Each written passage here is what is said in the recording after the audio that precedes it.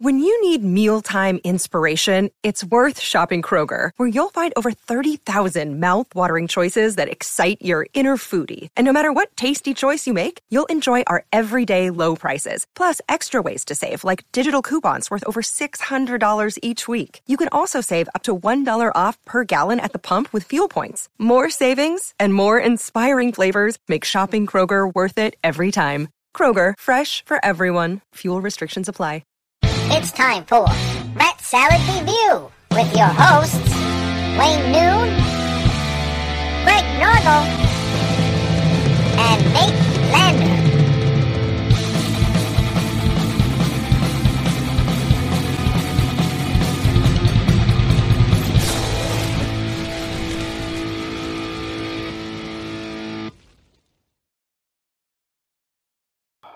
Welcome to Rat Salad Review, and it is almost New Year. Christmas is done. 2020 is almost over, and you're spending it with us. Time to get ready for next Christmas. You got 366 days till Christmas. Don't forget, it's the magical Native American Johnny will bring you presents on Arbor Day. Well, how was your Christmases anyway? Everything? You get everything you wanted? It was all right. Did you get any cool albums or anything? Or?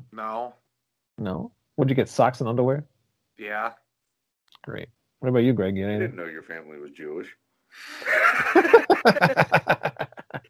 Just kidding, guys. Happy out. Yeah, Wayne's my cousin now. No, I just went over to my buddy's house for dinner, and that was it. Oh, well, that's great. I got a lot of cool things, but no music-related items, actually. Which is sad, but you know what? There really wasn't much I didn't have, so, you know. I got some stuff I bought myself with my Christmas bonus, but nothing I got as a gift. Yeah. Well, I still had fun, though. But what we're going to do on this episode today, we're going to do a little best of, because this show has been around since 2018, and I have yet to do a best of, and I figured let's do one now. Sorry about the clip show. I am Troy McClure. You may remember me from such other clip shows as The Simpsons 138th Episode Spectacular and The Simpsons Spin-Off Showcase. I couldn't remember the episode titles. Thanks for covering me there. And All Singing, All Dancing. Gladys the Groovy Mule. My God, I don't know how you guys remember this stuff. I remember the episode, but I can't remember word for word. You'll never make a monkey out of me. Dr. Zaius, Dr. Zaius, do-do-do. Dr. Zaius, Dr. Zaius, do-do-do-do. Dr. Zaius, Dr. Zaius. Oh, Dr. Zaius. From chimpanzee to chimpanzee. Dr. Zaius, what's wrong with me? I think you're crazy. What a second opinion, and also lazy. What a great fucking joke. One thing that's a little strange today is you guys are actually together. That never happens. No, usually not. Yeah, because we usually do this later. But we were hanging out today and did this earlier than we usually do. Not that our viewers would know that because they watch it whenever, but pretty much. Or not at all. And not that you would know by looking out the window because we're in the far north and it's fucking dark already at 5 o'clock. But... Right. Yeah, well, it's pitch black here, so I know the feeling. Is it blacker than a woodchuck's asshole, Wayne? That I would not know. All right, well. Ralph Wood, let's get one. Speaking of woodchucks, one of the first clips I got here it has nothing to do with a woodchuck, but one of the first clips I have here is the first time that we actually had Ralph Vieira on our King Diamond podcast, Greg. Oh, cool. You remember that? Yeah, we did the EP. Yeah, it was like, So, I mean, I never knew who Ralph Vieira was. Actually, I found out who Ralph Vieira was through Lou Mavs, who does the Music is Life show on our network. And then I added him to Facebook, and I found out he was like this big, huge King Diamond fan. I was like, oh my God, I got to get this guy on the show. And then I found out he does podcasts, and I was like, all right, this is going to be even better because he's not just some random guy. And yeah, then, I knew Thrasher Die, but I had no idea he did all that online. Yeah, I knew Thrasher Die as well. I didn't know Thrasher Die, so that, I was kind of out of the loop on that one. But, it was cool to have him on the show and then find out he's got the huge podcast. Like you said, he's got the band. So, it was cool to have him come and do that show. And then he's been staying with us to do that King Diamond show ever since. So, I really appreciate Ralph joining our show and even coming on our Rat Salad review shows, too. He's been a really cool guy with us. And so check out the first meeting of Ralph Vieira on the King Diamond podcast. This broadcast belongs to them. Yes, indeed. Doomed by the Living Dead. My favorite song on the album. Mine too. Probably I don't know if it'd be my overall favorite Faith song, but it's definitely pretty high up there. Yeah, I think so too. The first time seeing Merciful Fate for me in the Shadow Tour, all the way up front, center, pressed against and that was filmed by a friend of mine that had permission, and that footage is actually the indoor footage from the Bell Witch video. Right. Yeah. They opened with Doom by a Living, and they had two big screens on the side that had the album cover, the EP album cover. That's awesome. Doom by a Living Dead. I'm telling you, man, it was like a fucking religious experience. I was like, oh my God. Watching them do Doom by a Living Dead was just so fucking mind-blowing. And yeah, I agree with you guys. It is my favorite track on the album now. And, which is pretty epic for me because every song on this album is a solid 10. But, as I said earlier, I had the lyrics, but I don't know why I never really checked the lyrics of the song because the part where he says, I am here, Satan in my head, for the longest time I thought he was saying Iron Maiden. And I was like, cool, man, he's saying Iron Maiden. And then finally I read the lyrics one day. I was like, oh, he's saying I'm here, But I love that song. I love the way it starts, the creepiness, and Doomed by the Living Dead, And sounds like no way to survive this evil night. Yeah, that chorus part is just awesome. And again, hearing the word fucking. Yeah, it's all your fucking angels. And I was like, oh shit, he said fucking. It was so special back then to hear a bad word. It was like unheard of, Right. It's like, wow, it's cunt and fucking. Yep. This is an X-rated album, man. Yep. And they got a drawing of a nun with her tits out, on a cross. Yeah, with a pentagram above her. Being burned. Might as well added more words like George Carlin. Shit, piss, cunt, motherfucking, and tits, Put them all in there. Why not? They put the two of the filthiest ones, All right, so that was Ralph Vieira on the King Diamond podcast. Another pretty cool thing about the King Diamond podcast, we actually a new interview with the bassist Pontus Edberg. Remember we did that one, Greg? Yep. That one was pretty cool because we got to talk a little bit about how he joined the band and then what's going on with the band now, because how long has it been? Like maybe a year or two that he's announced that a new album's coming out and nothing's going on? I think it's been 2 years now, hasn't it? Because something like that. I know the last tour was only about a year ago, but I believe he announced a new album was coming a couple months before that. Because he had the single and all that. Yeah, they released a single, so everybody was like all excited for this new album to come out, and then it was just like nothing's coming. So I finally got to get in touch with Pontus Edberg. Boy, I'm gonna make a best of show out of my mistakes. Holy shit! Yeah. Oh shit! I thought you froze. No, I didn't freeze. So anyway, we got Pontus Edberg on the show, and it was really cool to get him on here. Some of these people, when I try to email them and see if they'll come on, I don't know if they're ever going to come on or not. Especially somebody like him, because he's in King Diamond, they're touring and they're busy. So I always take a shot. But thankfully, he said yes, and he came on the show, talked about the new album, what's going on, and here's the clip. Is there a reason why he decided to release this one song now? So people can hear something's going on, or? Yeah, I guess so. And I mean, I think all of us, including King, had hopes for more music to be released by now. Yeah. But things have come in the way, all kinds of stuff. And the reason we wanted to put this one out is, to have something new when doing our U.S. tour that we did this fall. Right. And we have we did have the new stage set up and everything for that. Sort of goes with the theme of what's coming next, the Institute. Yeah. And so it felt good for everyone to have at least one new song out. Yeah, that's cool. Yeah. It is a very good song. It does have a little bit of I guess older King Diamond.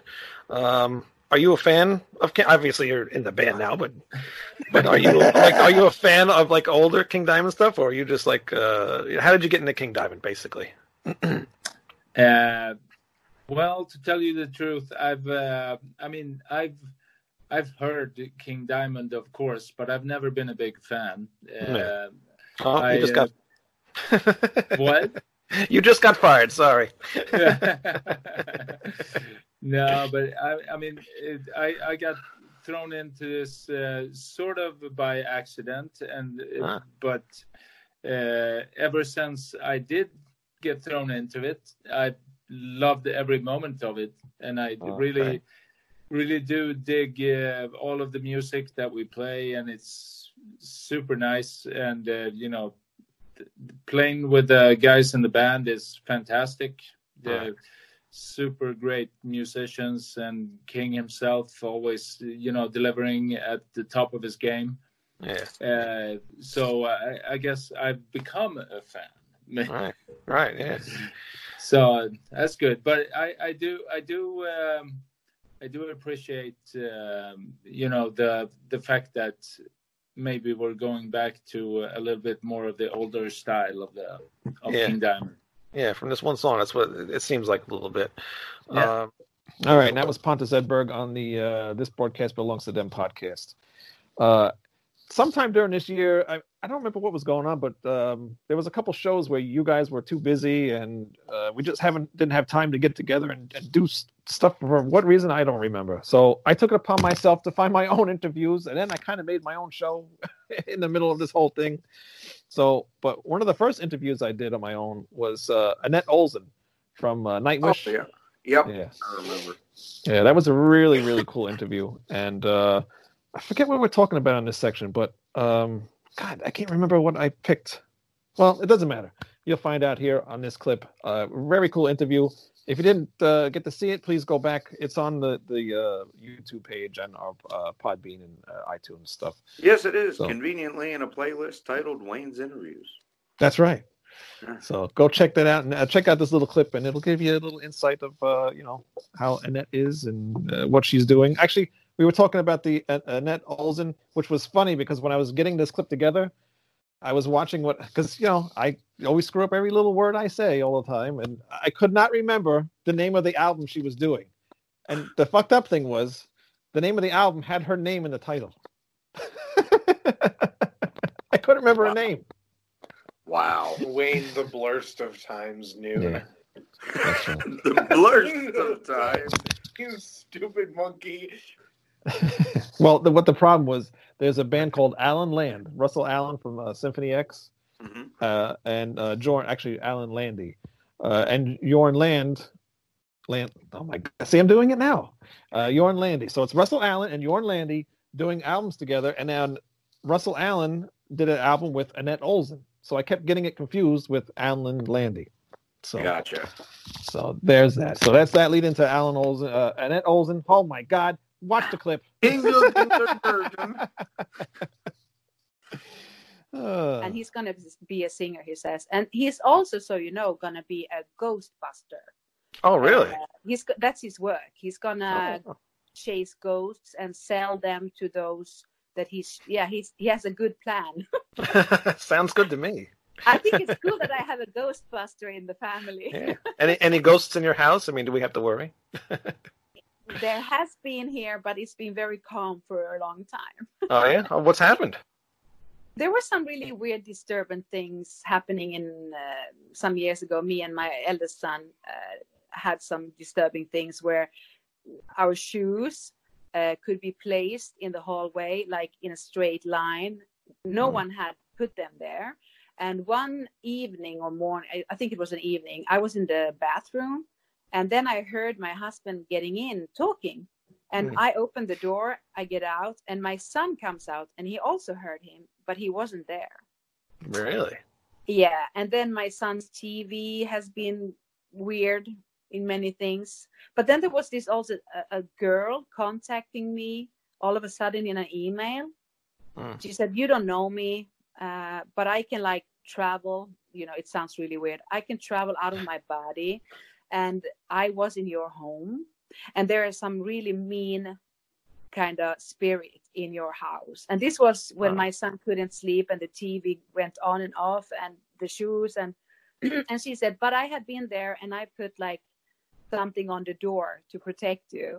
And I promise you it stopped." And Really? I don't know. But me and my son was like, we don't know. But it was really, really weird. So... And also I said to this kind of ghost or whatever, I said like, okay, you can be here, but you cannot frighten us. And then it's been cool. Really? So I don't know, but if it wasn't a ghost or anything, but it was really weird. Yeah. Do you believe in paranormal experiences? I want to believe. I cannot say that I don't believe, but I've seen some shapes and I feel some weird, but I want to believe in paranormal stuff and in ghosts and everything.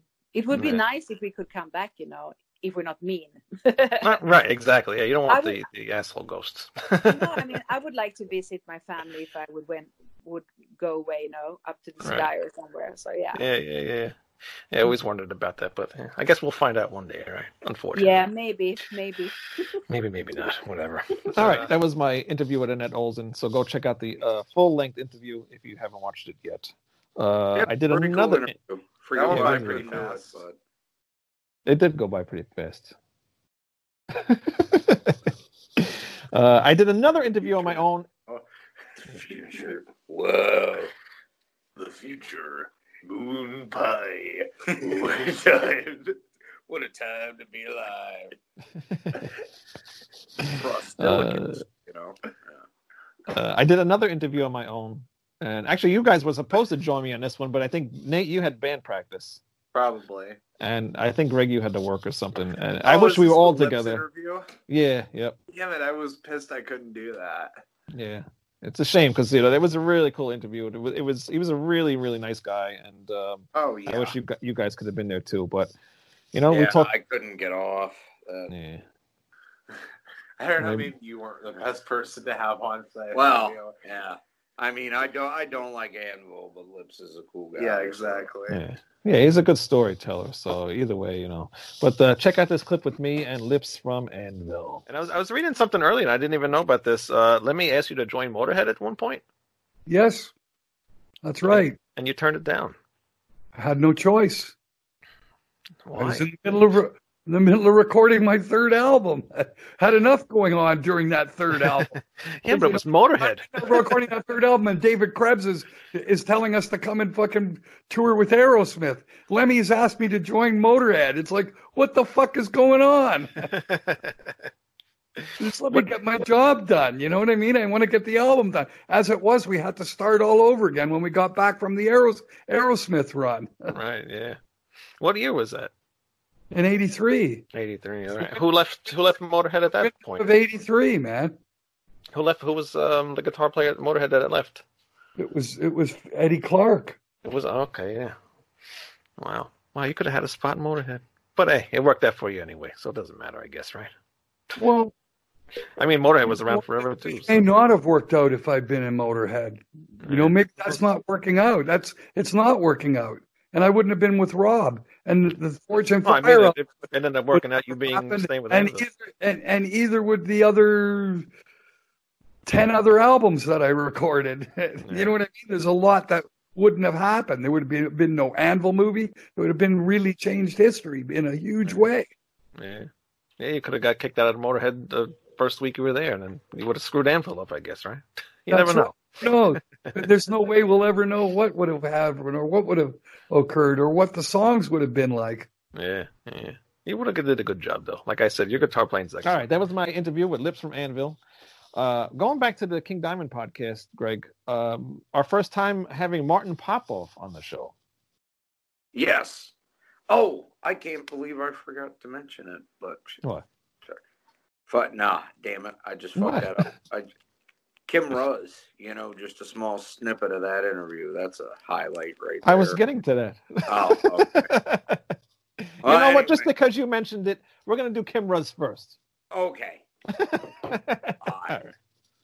But yeah, getting Kim Ruz on the show was like, maybe we should just end the show, because that's like one of the biggest guests I think I've probably ever interviewed. I don't know about you, Greg, that we've had on the show, but it was just really cool because he just kind of like disappeared, and nobody's ever heard him in a long time. And then he just popped up on Facebook one day, and I added him, and I messaged him, and he got back to me, and I was like, holy shit, he actually, talked to us. And then I wasn't sure, maybe somebody made up an account and they're pretending to be him or whatever.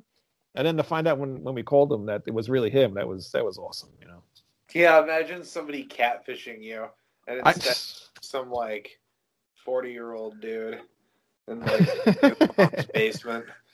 He's like, "Hey guys, I just wanted to get on the show." It'll happen one day. I know it will. One day. He'll be like butt naked too. No. But yeah, that was really cool.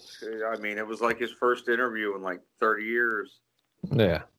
Well, he said actually he thought it might have been ever. I know he did do another one. Right. Yeah. I know he did do another one because he did have a band at one time. But it wasn't like a big, huge interview or anything. But I think this was like the biggest one he's done in a while. Yeah. But still, that's cool. Oh no, we'll probably have ones that will measure up with it, but nothing really tops that. I mean, come on, Mercyful Fate's original drummer. Yeah, no, he was a very cool guy too. And I sent him a T-shirt. I don't know if he ever got it or not, and the tracking never showed it did, but I don't know. And I still try to contact him to this day, and he hasn't wrote me back. I know his phone broke, so I don't know. I don't know if he's not checking his emails or what, but we kind of lost contact. So I hope one day, or maybe if he sees this, write me back. All right, please. Yeah. Back. Play on a cover song with us. Yeah, that's right. That would be awesome. So hopefully one day he does come back. Oh, and Ralph Vieira also joins us on this episode too, because we did a what do you call it? Like he played this on his show as well. So yeah, because we did like a little cross show thing there. Huge Kim Ruz and Mercyful Fate fan, and Ralph's always a highlight. I'm so happy he's coming on and doing stuff. Oh yeah, cool guy too. Oh yeah. It's been a lot of fun doing the King Diamond show at Ralph. So, but here's the little clip from when we interviewed Kim Ruz. All right, we'll be right back. Did you guys have any talks of maybe doing something again when you got that award? Yeah, every time we get together, we talk about doing something. But it's like. For me, it's like, if you go on holiday, you meet some interesting people, and when you're about to go home and you have to say goodbye, you say, we'll meet and we'll do this and we'll do that, and nothing ever happens. It's exactly the same. A lot of talk and nothing. I think every time Hank says to me, you have to come and join some of my projects, and I said, yeah, you just call. Nothing ever happens. Hank seems to be a problem. Hank is Hank. He's a special guy. Yeah. We're finding that out. So Kim, are you still playing drums? Do you have a drum kit at home? Yeah. Of course, I'm playing drums still. But awesome. I'm not. I've got a double bass pedal now. Not the double bass. It's you sold out. No, a downsized bit.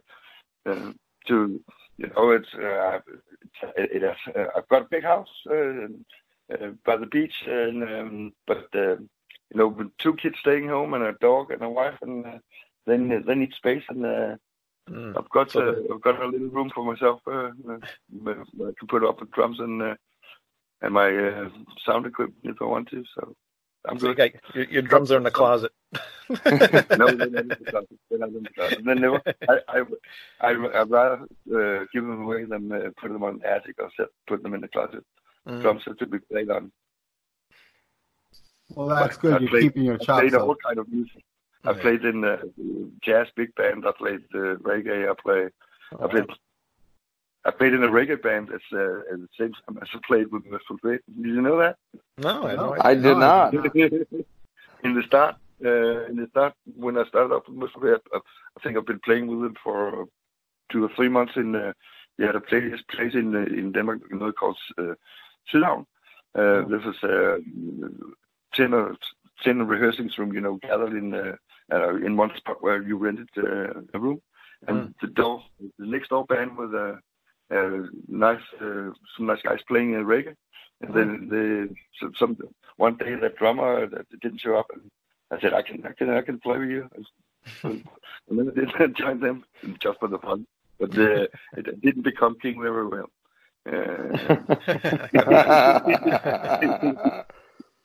He couldn't associate to Common Man House Split, but that's not his style. yeah, of course. All right, that was Kim Ruz. Very awesome interview, and he talked a little bit about Hank Sherman on there, and it was pretty funny because I guess maybe there's some bad blood or something, as you know, because Hank Sherman already screwed Michael Denner a little bit, with the not telling him about the reunion, but I don't know. Yeah, it is what it is. Another interview I did on my. Oh no, actually, hold on. Oh, another interview that we did on the King Diamond show. Martin Popoff. Yeah, I thought that was really cool. I mean, I knew who he was like way back in the day when I was in my old band Phoenix Rain. My guitarist somehow started talking to him, and he did all these questionnaires for a book that he was writing, and I ended up answering the questions in that book. So I might be in that book somewhere. So that was pretty cool, but I really didn't know too much about him. So when I saw he was like a big King Diamond fan because he did a Merciful Fate book, right? Yep, yeah, he sure did. It's I think a new round of them actually just got printed. Actually, really? Go to his website and check it out because it's an excellent book. All his books are good though. I mean, that's how I knew who he was. I got his collector's guide to heavy metal, I think, when it first came out when I was in high school, actually. Really? Yeah. That's cool. There's some really cool stuff in there. He's always very thorough and very interesting books. He's done a couple on Blue Oyster Cult that are really cool. Yeah. Yeah. So check out our little interview that we did with Martin Popoff for the King Diamond podcast, and we will be right back. King is the biggest sweetheart and a cuddly dude anyway. Yeah, that's right? what's so funny. Yeah, I mean, you read the interviews with him or you talk to him, and he's just so enthusiastic about music, and he's a very moral guy, and he likes talking about moral issues. And then also in the book, you find out a little later, like when he explains a lot about what he believes in.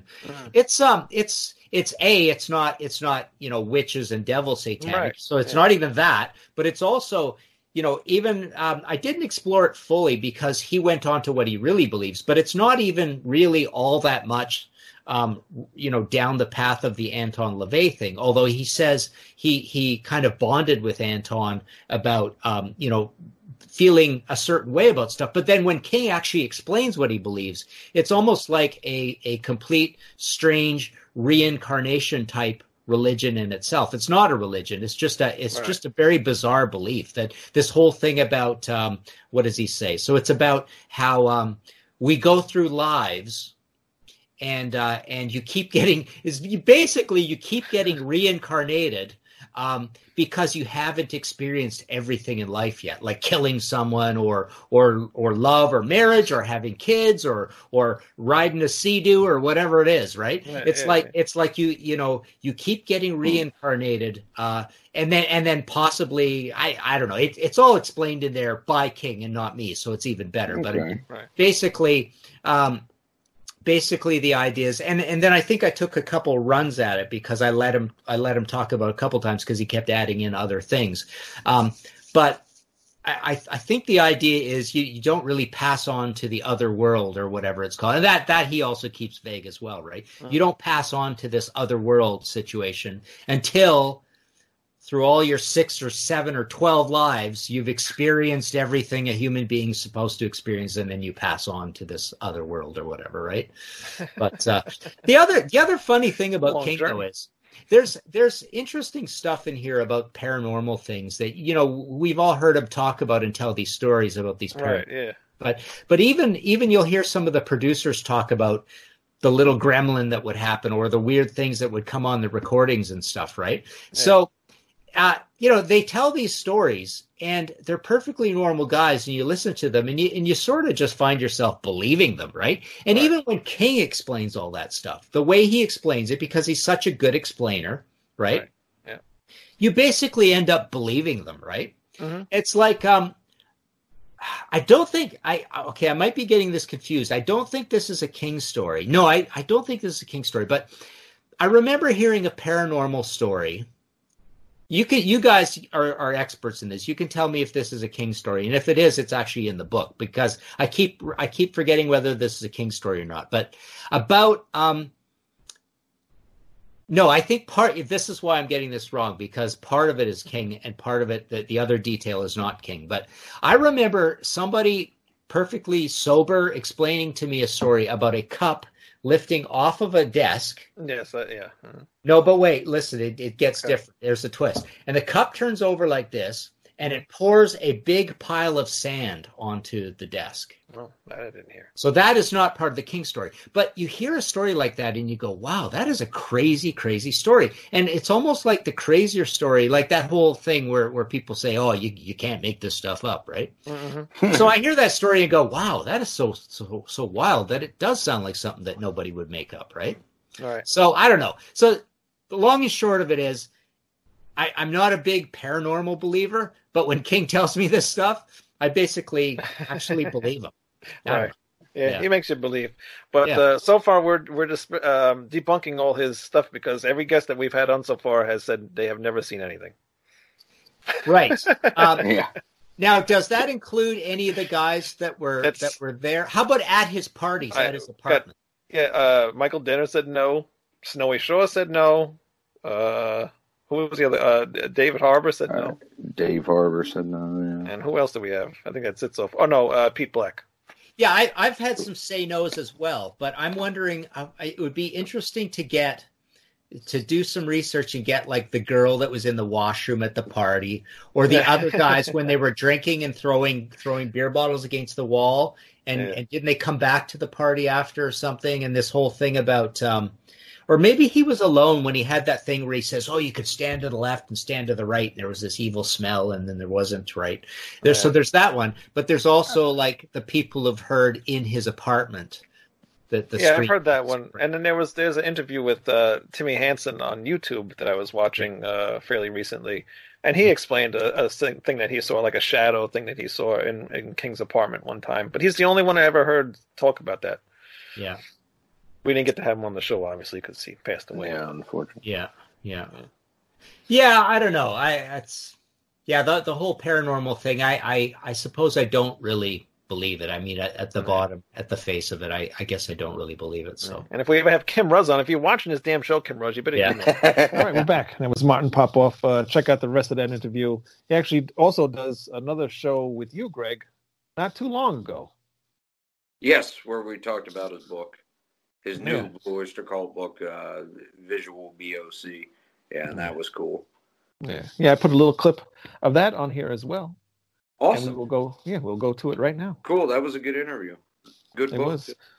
It was. Actually, on this part that I picked, he's showing like some of the posters, because I remember on the King Diamond show that we did with him, he was showing all these posters that he does with the colored pencils. Yeah. Yeah, he does some really cool artwork. So I think there's a little bit of it in this clip as well. So check that out. Cool. And, he does some really cool stuff. So, all right, check out Greg's interview with Martin Popoff about Blue Oyster Cult. Show you one other thing here. Sure. And this, unfortunately, I think we didn't put this in there, so I have some regrets. I was going to take a picture of this and put it in, but I don't think I did. It's in the pictures on my Facebook and on my site, holding the pages open. But there's this little oh wow, Agents of Fortune, thick plastic cube full of sand. And it's a pen holder. See, it's got a hole here. You hold a pen like that in it. So that was really cool. That's a neat promo item that I have. Wow, but I don't think we even I forgot it. Slipped my mind to take a picture of it and stick it in the book. So dang. Oh well. I have the one probably isn't in there because it's just a tour scarf. They made those constantly throughout the 80s, but I have a counter display for, I believe, the 8-track of mirrors. It's designed to have the 8-track snap into it, but it's the car mirror die cut, and it kind of pops out of the stand. That's nice. Yeah, I don't think that one's in there, but yeah, there is one or two from Jim that are in there. I think there's a Fire of Unknown Origin die cut in there. So, yeah, and all the 45 sleeves. I mean, amazing. Even their 45 sleeves are just so cool, right? And then promo pictures and the ads. That's the other thing I always have throughout all my books. I love the ads to the point where I've started drawing ads myself, right? I've started drawing and coloring. And, let me show you that too. So I did this. Let me see here if I can find these quickly for you. So I've even started... Because I love the ads so much, I started drawing them just black and white to begin with. But then I started doing, color ones like this. So this is making up my own. Oh wow! Making up my own. This is pencil crayon on black stock, but making up, putting the text in a different place and coming up with different colors. So I've started getting into, here's a Black Sabbath one I made up that doesn't exist. I just took some World War II planes and used some text from an old Killer's ad. And then let's see what else we got. There's another Sabbath one. I'll just show you the other Blue Oyster Cult one, but this one's pretty straightforward, a Technical Ecstasy one. So yeah, it's just pencil crayon on black stock. But because I love the ads so much and I've always put them in my books, so here's a very made up one, right? So that's a photo by a buddy of mine named Rich Galbraith that I made and mirrors ad and came up with my own color scheme on. So there you got Eric there. That's awesome, Martin. So and the really cool thing I like about what you did there is one more. There's my Zeppelin Presence one.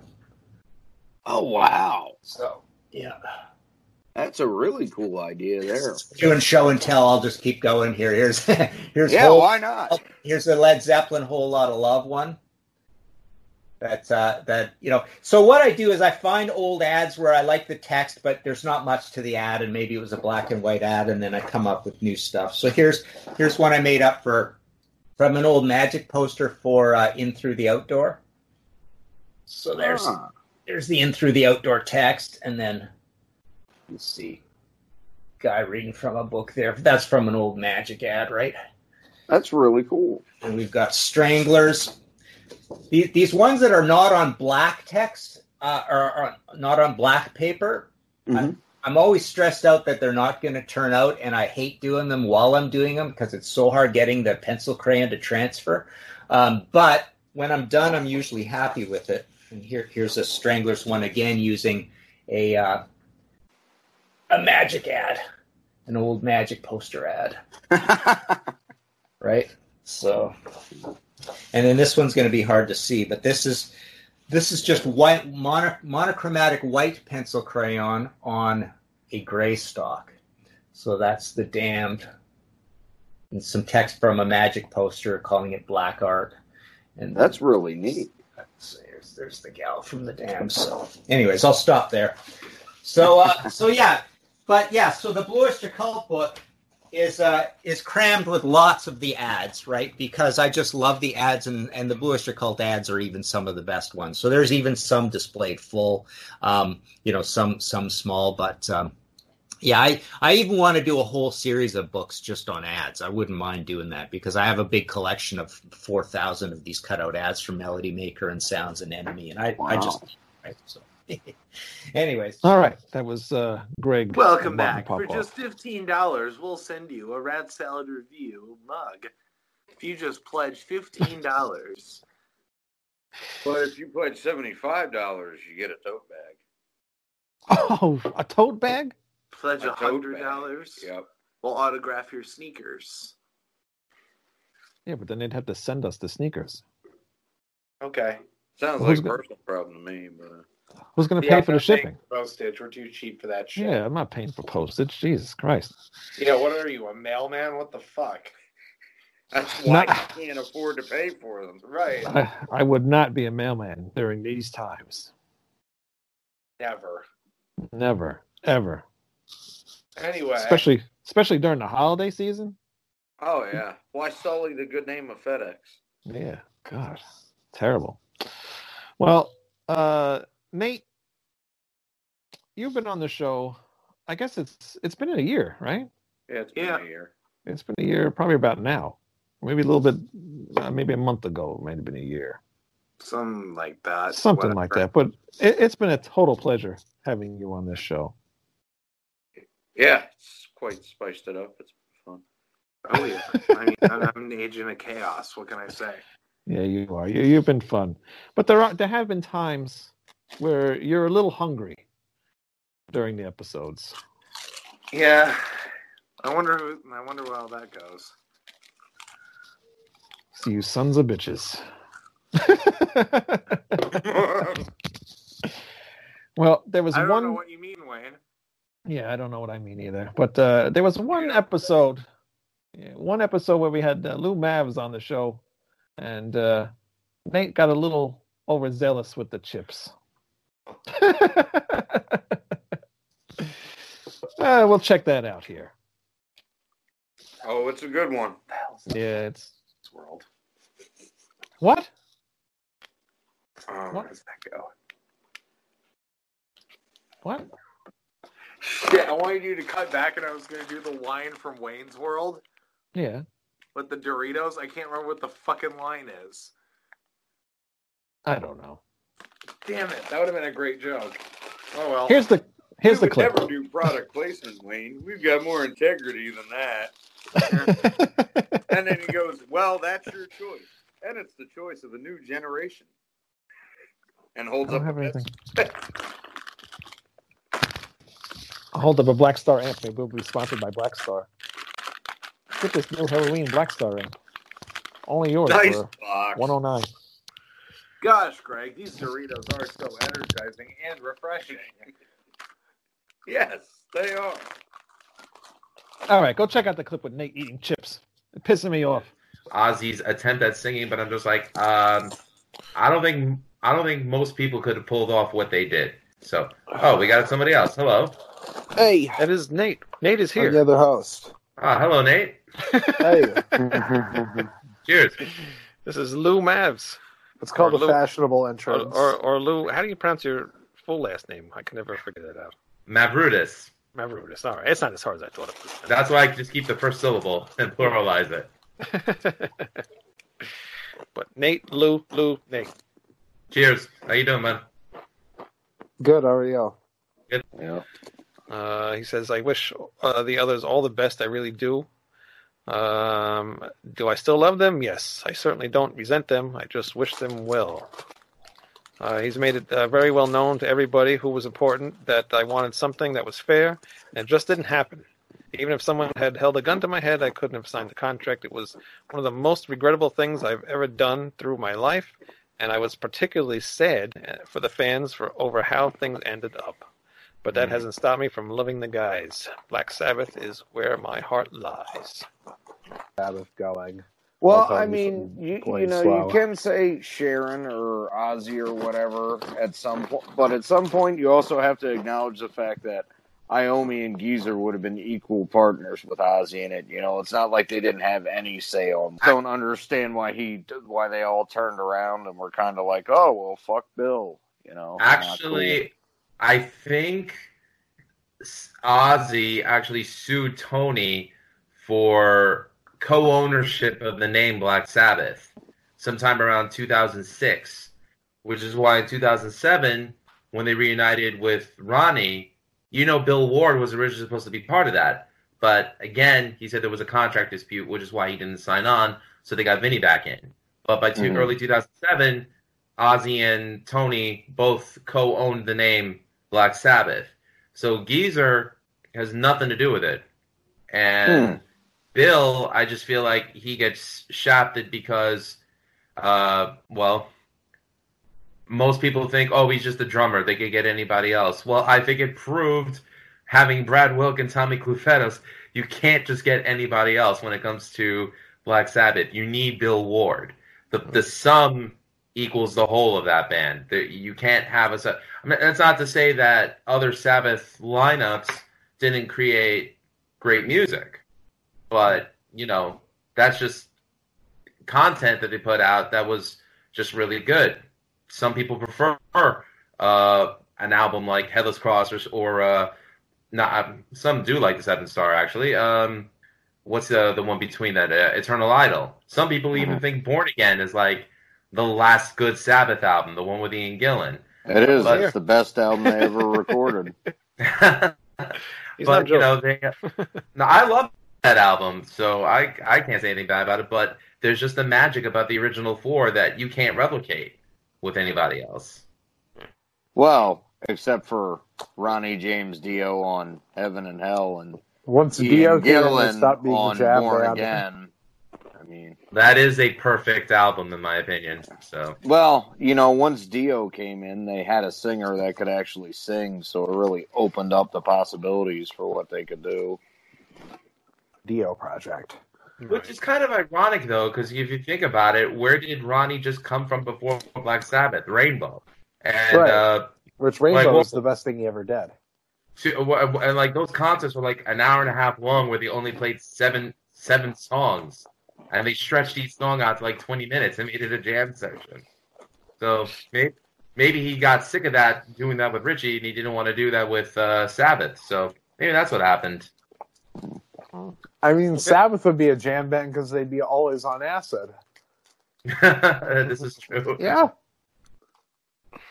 We'll get Dio. Hell of a drug. We'll get Dio on the show and find out. Steel Panther. What? Let's get a seance going. We'll get Robbie back.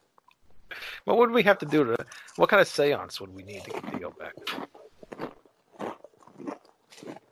We could play Candlemass with Messiah, just to get Lemmy first. I want Lemmy back first.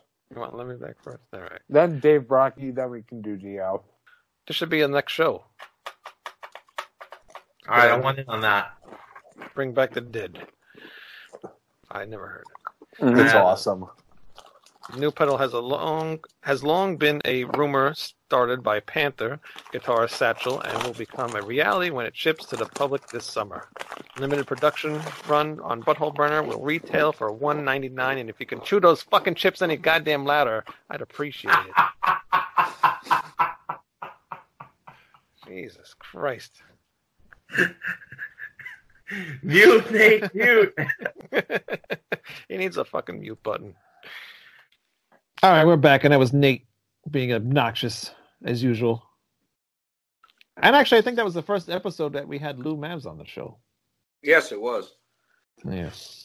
Yep. He's a very cool guy.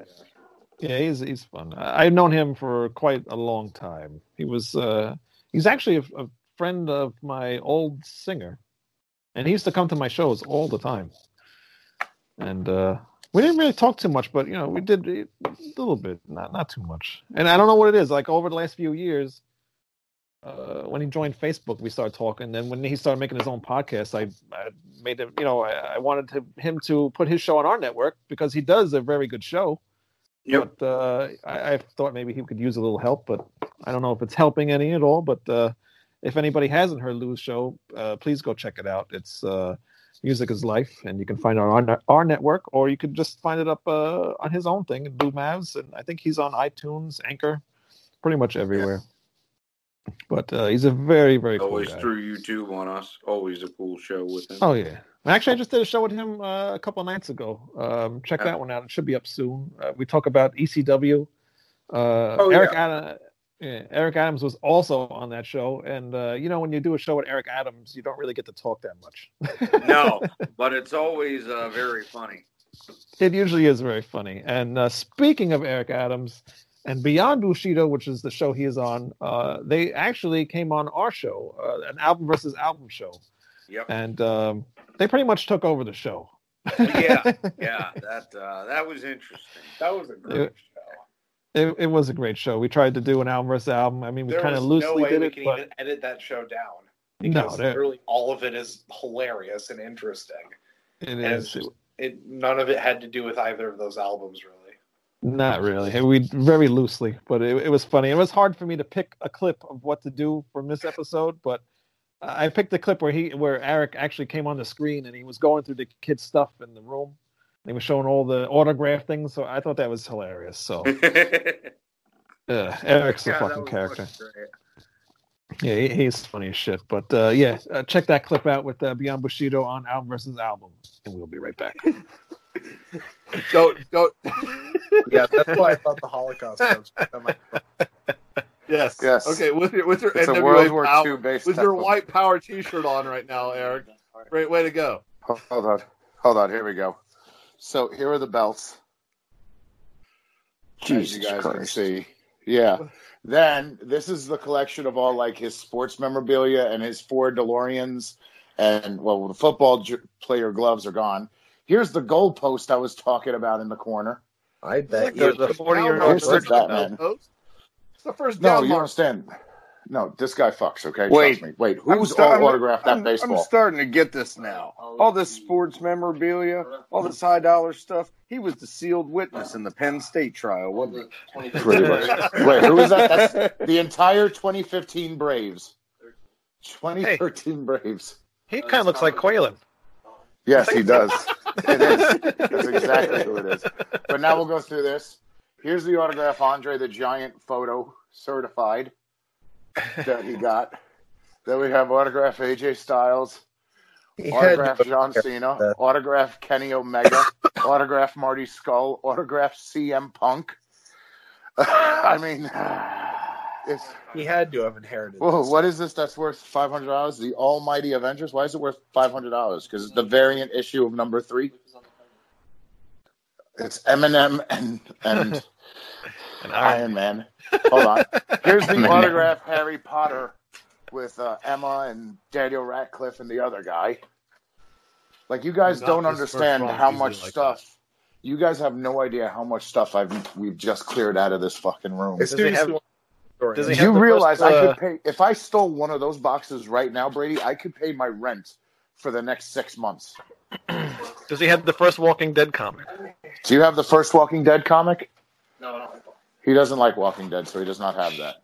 What about Ninja Turtles? What about Ninja Turtles? He just has those because they're WWF figures. He likes everything. What the fuck is all this? He's got drawers of what the fuck? Keep still. Keep still. Look at this. What? He has drawers full of fucking memorabilia too. I think he's selling this stuff. This is all No, bootleg. he's not selling it. This is These all are all the real bootlegs. shit.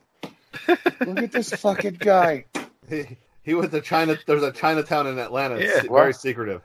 Here are all his fucking authentic fucking football jerseys autographed by the players. Okay, he's got Todd Gurley. Okay. Although that's his. He inherited all of these. He has to have. No, I worked for the team. He worked for the team. Okay, he shaved his head, and they were like, "Oh, of course, buddy." Yo, all right, you ready for I this? can see him right now trotting out as Hold the on, you honorary ready? bat boy for the Autographed Braves Chipper with the Jones shoes. World Series 30th anniversary jersey. That's the actual 95 World Series Welcome to the Show jersey. Wow. Look at that. Look at it. Look, it's He wasn't even born. He wasn't even born yet. Wasn't born. Oh, and if one Chipper Jones wasn't worth enough, there's a Swanson. That's authentic infield play. What else do we got? That's a Gwinnett Braves Back to the Future jersey. Wow. Or Kazmar. Game worn. Excuse me. Rock Kazmar. God forbid I don't mention the fact it was game worn. What's this? Auburn. Okay, No, that's white. Wait. Who is that? Is that Auburn what College? was he was a pitcher for him? Georgia football. No, that's you. Oh, that's your lacrosse. Because that's right. You did play for Georgia. Here we go. Why do you have a Virginia Tech jersey? That's the University of Virginia. That's NBA. Virginia. Wait, what's this? That's Matthew Stafford, fucking official. Fucking Of course, NFL he has a jersey. Matthew Stafford official. I fucking hate you. Get me out of your house now. I want to die. I would have been out of his house in 5 minutes. I can't get out of his house, is what I'm trying to tell you. There's so much memorabilia here. If I take Touch one any of that step, Georgia crap. if I take one step right now, I'm going to wind up breaking something worth $10,000. Oh boy. He is a memorabilia monster. I am insane. Going back to Right, our that was show. Beyond Bushido on Album versus Album. Fucking hilarious episode. So go check it out because it was really worth a watch. It was really messed up, made absolutely no sense, but it was funny. Funny shit. I did another interview show on my own with Jordan Landy, and on this clip that I picked, he talks about his time with Dio, and I thought it was very interesting. So get that little clip a watch and actually go back and check out the whole interview. I mean, Jordan Landy, he likes to talk a lot, so the episode is a lot longer than I usually like to have, but he does have some interesting things to say. So if you haven't watched it, give it a look. See, all right. So go check out this little clip with Jordan Landy, and we'll be right back. Yeah. Now, how come the Yngwie Malmsteen thing didn't work out with you? No, I was just helping Yngwie out with that. Well, first there was one tour, and then there was another one because his former singer had left the band. Yeah. Mark Bowles. Yeah. Had left, and so basically that's what that was all about. And and it didn't really, at first it was all good, and I mean, he's from Sweden, so I mean I could talk to him and stuff. So we were kind of on the same page with that, but eventually, it kind of changed along the way, so there was a lot of stuff going on there, which was not good stuff. There's a lot of, disrespect within the whole organization there and going on, which is, I guess I was the one who brought subjects to the table when most other people didn't say anything, So I guess I was taking all the heat for it. Right. Yeah. So that must be my Nordic blood, But it's the Viking thing. Right. If there's a lot of bullshit going on, you just want to address the problem, right? And right. I guess I was the one who did that, and so I was the one to take the heat for it, and so it didn't work out. In the end, there was a lot of, I wouldn't say soap opera going on. There was in the end we had there were police, and we were arrested, and there was a lot of stuff going on there that people don't know. Yeah, a lot of well, you got to give us something now. Come on. Tell you the story. One day I'll tell you the detailed story through some kind of maybe a biography or something, which isn't that typical? People write a book or something and then pretty much explain what actually went down. I guess I'll get to that same point maybe someday. I have a lot of stories to tell. It might be interesting to some. Yeah, I'm sure it would be. You didn't bring him a box of donuts and apologize to him? No, not really. I had nothing really to apologize for. I think and in general, I think maybe it should be the other way around. So yeah, it still owes me a lot of money. So if you're gonna start that, then we can go in that direction. But you know, I'm a guy who's kind of like, you know, I just move on. I don't hold any grudge towards the past. I also believe that you know, people sometimes change, you know, and you can't really see someone as a bad seed for the rest of your life. You know, of course there are examples where people never change, of course, but I think it's a healthy thing to believe that you know, that was what happened back then, and it was a nasty thing. It wasn't good. No. Now that's a long time ago, and you just moved on, and you're on different places, you know, today. And I wish everyone, you know, good luck with everything and good health and all that.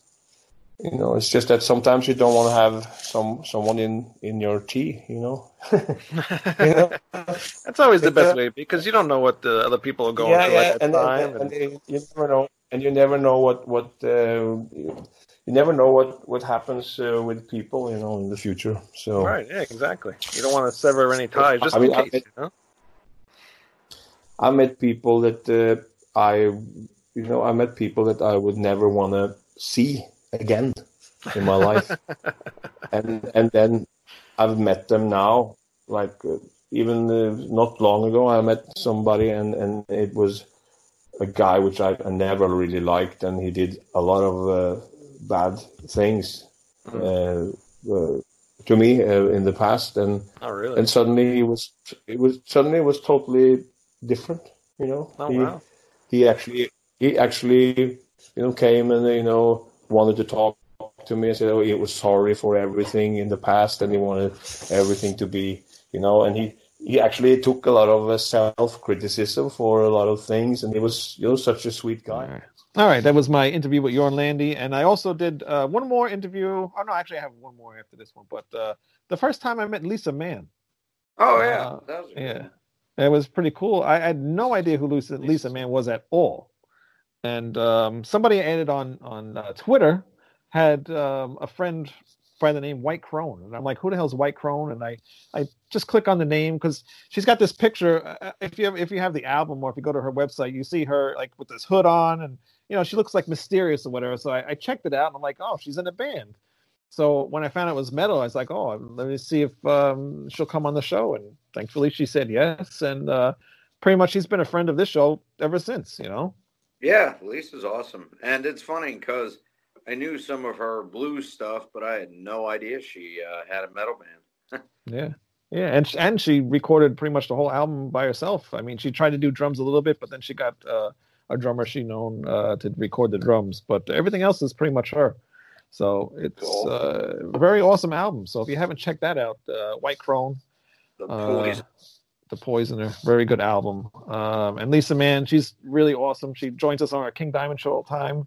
She'll come on the Rat Salad Review show. She's been on the Album vs. Album show and some other shows that we have. But and does her own live cast usually every Tuesday. Yeah, pretty much. And does some blues music to help you take your pandemic blues away. Yeah. She's one that really got hurt with the whole pandemic thing because that's music is her life, you know. And she gets to tour, not tour, but she's always doing shows and stuff like that. So she can't really do that, and she's just trying to sell her albums and doing whatever she can to make money. So if you can support her, please support Lisa because she could really use it. All right, so go check out my little interview I did with Lisa, and we will be right back. 11 years old. Actually, I was like probably 8 years old, 7, 8 years old, and I started playing. My mom had an acoustic guitar, and I would hear like bass lines from like Deep Purple, and I would learn how to play the bass lines or Cream or Led Zeppelin, stuff like that. And because that's my parents weren't hippies, but they were hippie adjacent, you know. So they had Steppenwolf records and all that stuff. And so I would play along with that stuff. And the first song I ever learned how to play actually was Space Truckin'. It was Deep Purple. And so I plunked that out on an acoustic, and I wanted a bass. I was really into Kiss, man, and I thought Gene Simmons was so cool. So I wanted a bass, and so I went to this pawn shop. It was in Charleston, West Virginia, and I'm 11 years old. And I saw this Beatle bass, and it was, the violin shaped bass, but it had a scroll on top. And I was like, I gotta have that bass. And I actually worked at a pet store, like sweeping the floor for like a day, and I earned $10. And I took that $10 and I put that bass on layaway, and then I walked home from school every day for that whole year, and I would eat like toast or a can of beans. I mean, I was like totally malnourished, but I had to have that bass. And I would say, and here's this little kid coming in there, and here's another $10, mister, putting that bass on layaway. I still have that bass. Oh, really? I just love the sound of the bass. I love the sound of bass lines, even if it was like in a movie score or something. Yeah. I just loved it. I don't know. And then when I was 12, I moved out. My family moved out. My mom moved out to Oregon. A friend of mine gave me Iron Maiden Killers. And that was it. I was off. That was it. It totally changed my life. Iron Maiden Killers. And I was off to the races. Are you a fan of Alice Cooper at all? I am a fan of Alice Cooper. Yeah, I am a fan of Alice Cooper. A Billion Dollar Babies is a brilliant album. That is a very brilliant album.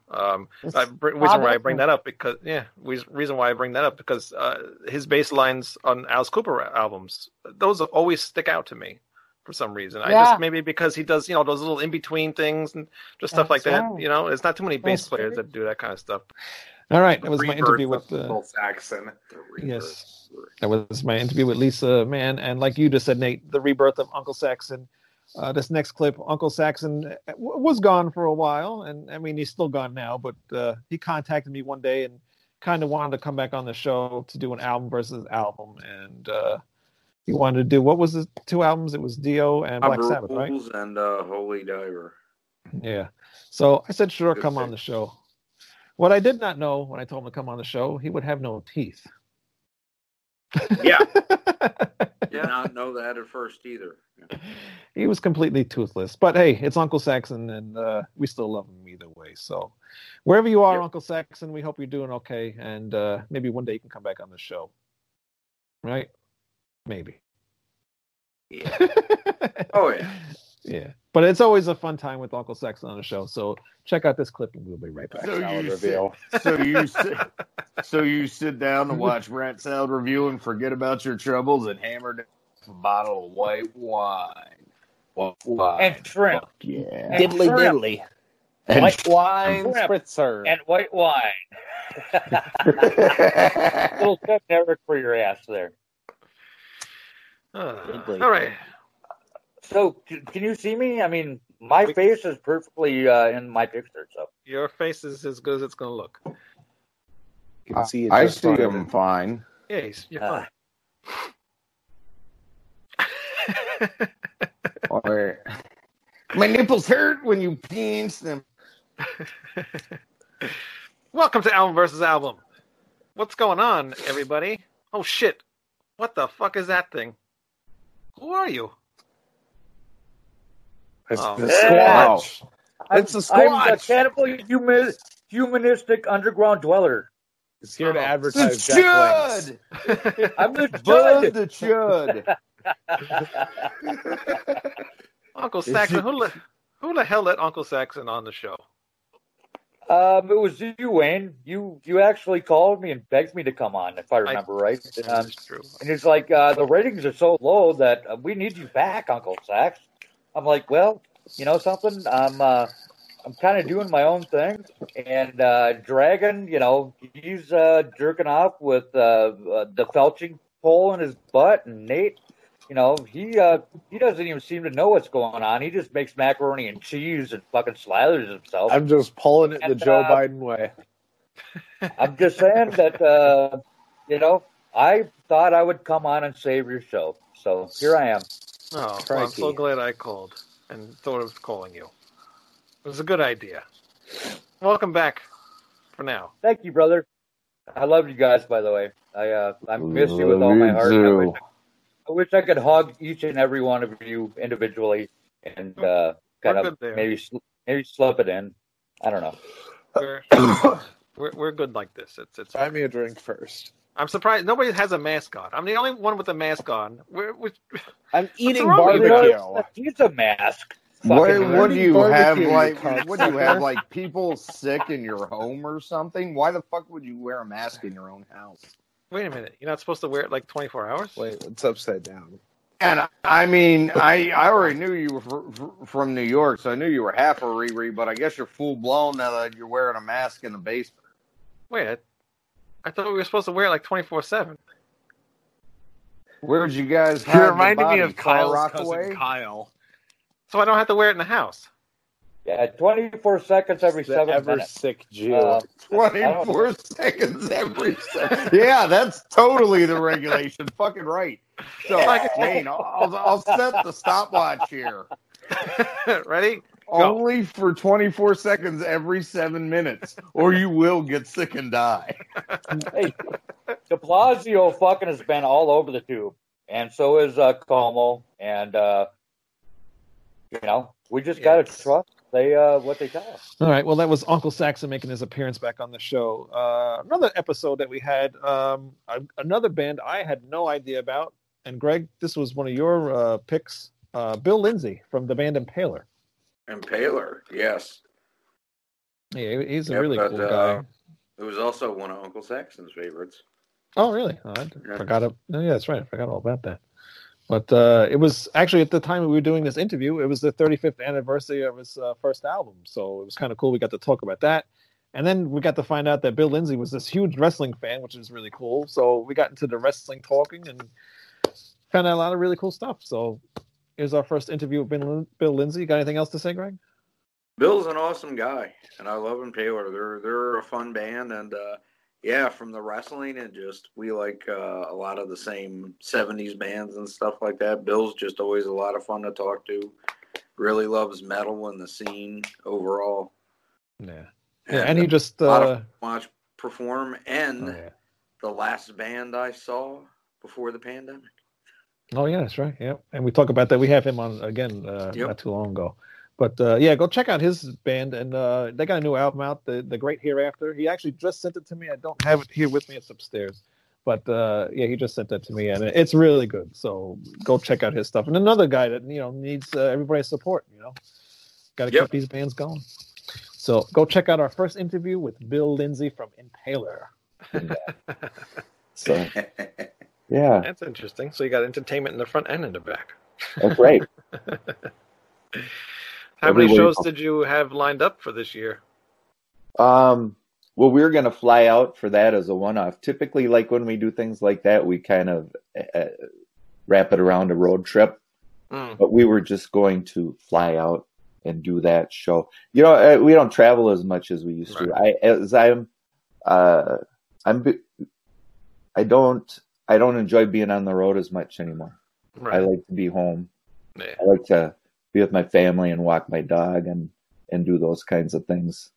So, so what we try to do is play more festivals and things like that, where we can play, and a bunch of people from around the region will come to the festival and see us. Like we did Ragnarok in Chicago, and Northern Wisconsin has one each summer that we do, and so we try and do that now. Yeah. So, just not traveling as much. Yeah. Also, it makes more sense too, because that way people are going to be at those shows. Yeah, you don't have to play Tuesday night in Fort Wayne, Indiana, because that's what's available. Right. Yeah. So, but Fort Wayne is great to play. I mean, I play Fort Wayne any day of the week, but just playing on Mondays and Tuesdays and things like that. Just doesn't cut it, especially nowadays. I mean, when I was looking up some info about your band, and so you have I think your first album is 35 years this month. Yeah, it's 35 years. Coming up next week. Yeah. It came out the same day as Bonded by Blood and a couple other Combat releases. Venom, Possessed, we were all released on the same day that year, 35 years ago. No, not too. The copy of Possessed I have, the Combat Flyer, mentions Rise of the Mutants on the bottom. It's got a pic. It shows a bunch of the releases and Impalers at the bottom. Yeah. Yeah, I think right underneath of Bonded by Blood, actually. Yeah. Yeah, we all came around. I think, Important out in New York, they were the distributor. They were the mothership for Combat and IRD, which was the first label that we put out Rise of the Mutants on. They also, I think, released Slayer, Hell Awaits, I think, on the same day too, because they distributed all the bands. They distributed Megaforce and Metal Blade and any other metal label at that time, and alternative labels too, but they were a huge distribution. And that's why our records got into places like malls. We were in it seems nowadays our releases are more geared towards metal shops, punk and metal shops. But back then, having that distribution through Important was huge because all the malls and everything, carried their product. So Impaler was sneaking into the malls there too. So corrupting the youth of America. Yeah, man. Well, and that's why I always loved the fact that you called it shock rock too, because I was really into Alice Cooper and those 70s bands because my dad was into that type of stuff and the new wave of British heavy metal and all. So when I first heard Rise of the Mutants, I was like, this is great. It's like somebody turned Iggy and the Stooges into a metal band. Yeah, that's a huge compliment. Happy birthday, Iggy. Yes, happy birthday, Iggy. He turned 75. Wow. Still kicks ass on people that are half his age, Yeah, of course. Oh, yeah. Such a vibrant performer. Absolutely. God, I didn't know he was that old already. Wow. All those guys are getting up there. Yeah. When I heard you do the Raw Power cover on If We Had Brains the first time, I went nuts, though. I thought that was the coolest thing in the world. Oh, yeah. Thank you. Yeah, we had to pay homage to the Stooges. I mean, the Stooges and the MC5 bands like that had kind of not been, I don't want to say been forgotten. That's a bad way to frame it, but just make people of the new generation aware of those bands that kicked so much ass in 1969 and 1970. So they were definitely huge influences as we were forming and starting to record, and wanted to inject that into our releases. So, if you don't hear it in the sound, then we made it obvious by playing one of the Stooges songs. So, all right, and that was Bill Lindsay from Impaler. Here's a podcast that I did. I'm still kind of doing. I don't know what's going on. The Timo Tolkki podcast. It's been a while since I talked to him. Some shit's been going on, and I don't know. I haven't really talked to him about it, and I want to, but we'll see what happens. But this episode that we did, what? Don't you have to send him $200 first? No, I don't. No, it's $3. Oh, $3. Excuse me. He doesn't anyway, work that cheap. Anyway, this episode that we did was really cool. He started to invite some guests on the show, and the first one that he invited on was Jörg Michael, the old drummer from Stratovarius.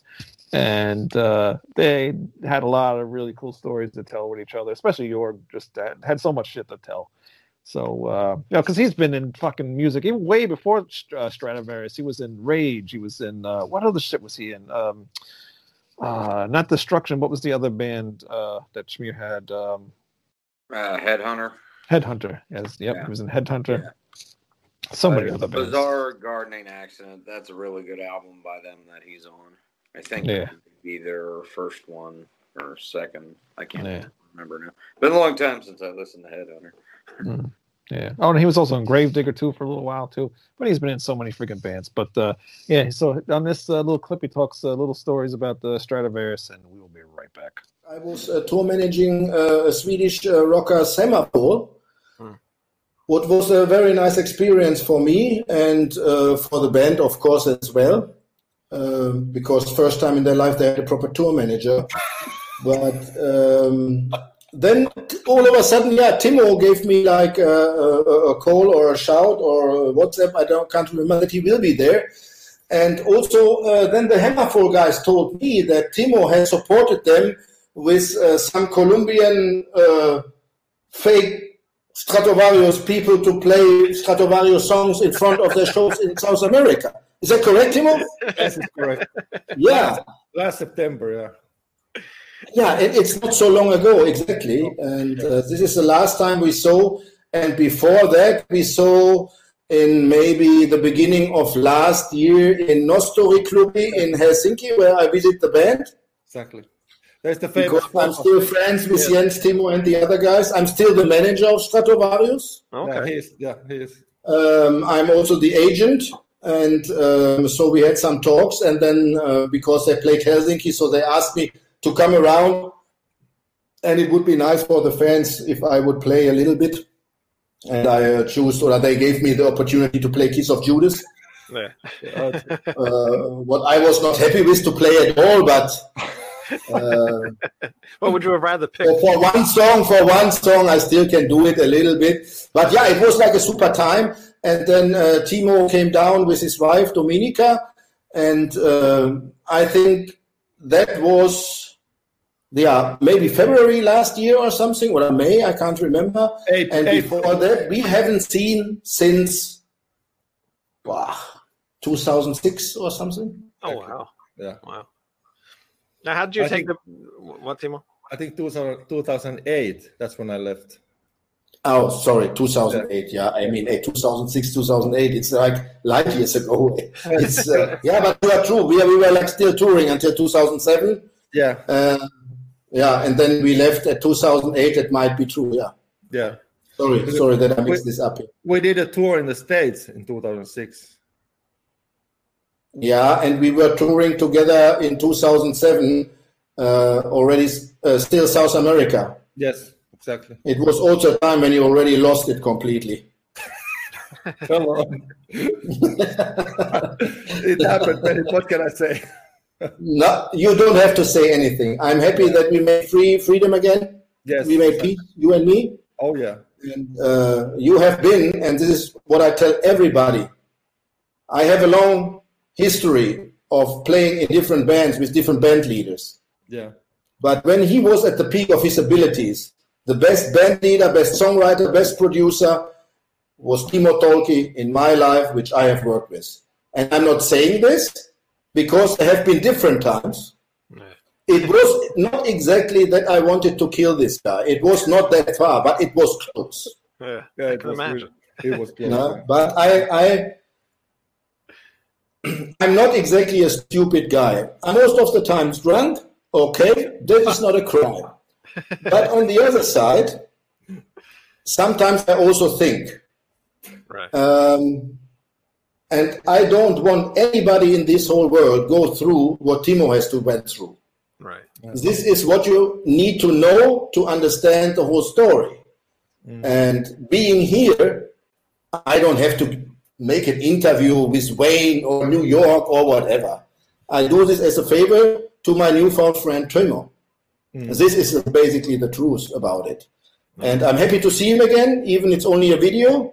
Yeah. Timo Tolkki. El Tolkki. Yeah, it's here. I think you are in Mexico, right? Yes, in Monterrey. Yeah, you are in Mexico. We played here. We played here. But it's like also like I have fun doing this here, and it's nice to remind me of things I normally don't think about it.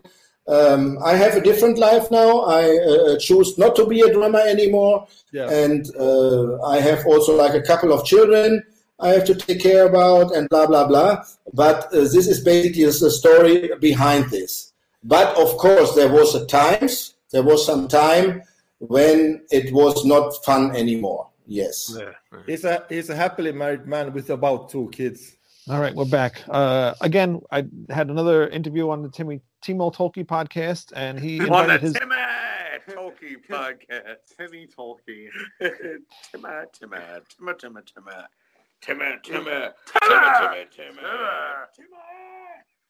I make one mistake. One mistake. And the lords of the world. Yeah. Terrible. It's terrible what you guys do to me. The Timo Tolkki podcast. He invited his old bassist, Yari. I cannot pronounce his new name. I'm not doing it. You can't pronounce Yari, fair enough. Don't even try. Exactly. So I'm not going to even try to pronounce it. But go check out that interview. Again, he's telling some more funny stories about some bad times that he had in Stradivarius and in some good times too. But this was a very cool interview. So we'll be right back. It's a fucking cool band, though. Rammstein. Jörg Michael told me this. You know, after the episode, I told the guys I start composing the next album. So Jörg thought I went to some cabin in the forest, which I didn't. I was at home. So in 1.5 days, I sent text messages. The album is ready. Okay. So the Visions is composed in 1.5 days. Yeah. Whole album. You know.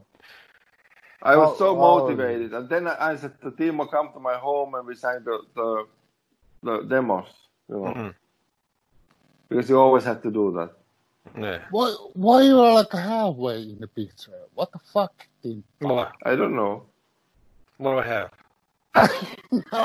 Now he's in a breeding machine in the hospital. Am I in a half? He's got an IV hooked up to him. Maybe he's got COVID. He's in the hospital. Yeah. In the hospital, yeah. This is Timo Tolkki's last days. This is the end. This is the end. Pray for me. This is the end, beautiful friend. This is the end, my only friend. The end. Hey. This is the end. No. Timpa. Do you remember we were on a... was it like maybe 96 or something? We were in Japan. And we were walking on streets, and there was these streets players.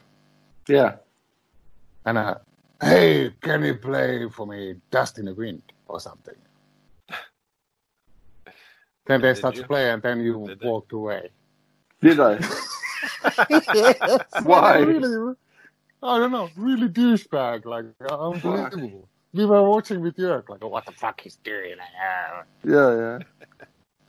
So those were the funny tours. First asking good song and then walking away. It's strange. What was the worst time you had in Stradivarius, Yari? Me? Yeah. We know Timo stuff. I know exactly. When we were shooting Maniac dance video. Oh, really? Why is that? First of all, our dog got a little bit sick. Like, just nothing dangerous, but... everything was so fucking strange. Like, I got so pissed about Tolkki. I invited... We had this... releasing party or some kind of party at the really fancy restaurant. Yeah, in Helsinki, like a really fucking fancy. Yeah. And I invited my wife, of course, there. Yeah. And what the fuck? Yeah. What is fucking natural? And he said, you can invite her. In the middle of the fucking video shooting. Why? Yeah. Exactly. I don't know. And in the same time he met some fucking bum douchebag from the street. I don't know who it was. He invited that guy in a party. Did I? Jesus, come on. Sorry. And we left from the video shooting. I was so angry. We had a great fucking bus from the video shooting to the hotel room. I say to Tolkki, that's it now. You can fuck off. And the next night I called him, I leave the band. So, that was a story. So. Yeah. That was my worst time in a Stratovarius ever. Really? What was your best? Everything else than that. Everything else was even the hunting high and low video where you were drenched with rain and you got your instruments all destroyed. No, that was cool. Yeah, I didn't have my own. Oh, you weren't too bad. Yeah, all right. But Georg Michael got the worst of the water, I guess. Yeah, but I didn't have my own bassist there, so it's. I got it from Levitukku. Oh yeah. But everything else than that. Oh, Hestvik and everything fucking beautiful, like. Yeah. But that was some kind of strange moment in. And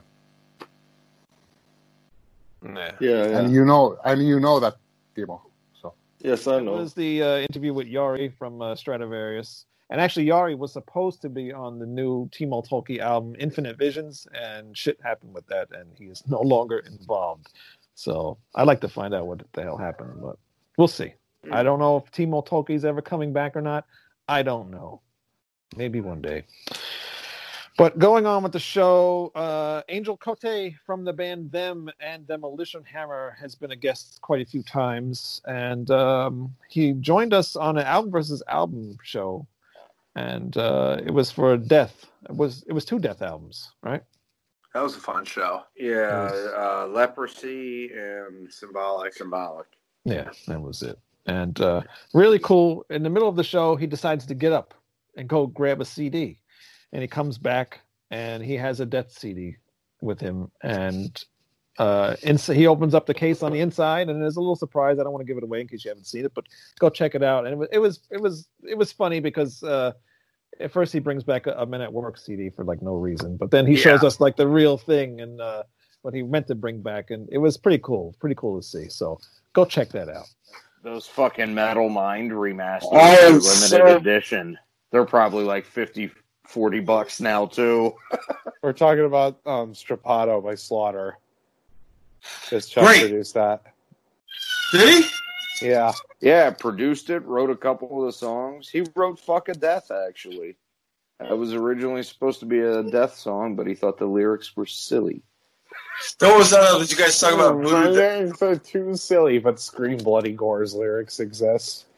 You guys talking about Voodoo Death Cult? No. No. That was that short-lived band Chuck did where he just played guitar on. Sounds familiar. I think I've heard of that. All right, what'd you go get? I know I've heard it before. It's the longest second. Here we go, guys. I took forever to find this. Just act totally unimpressed. What about it? Oh. So Men at Work. So we got this one thing here, right? Yeah. Oh yeah. It's beautiful.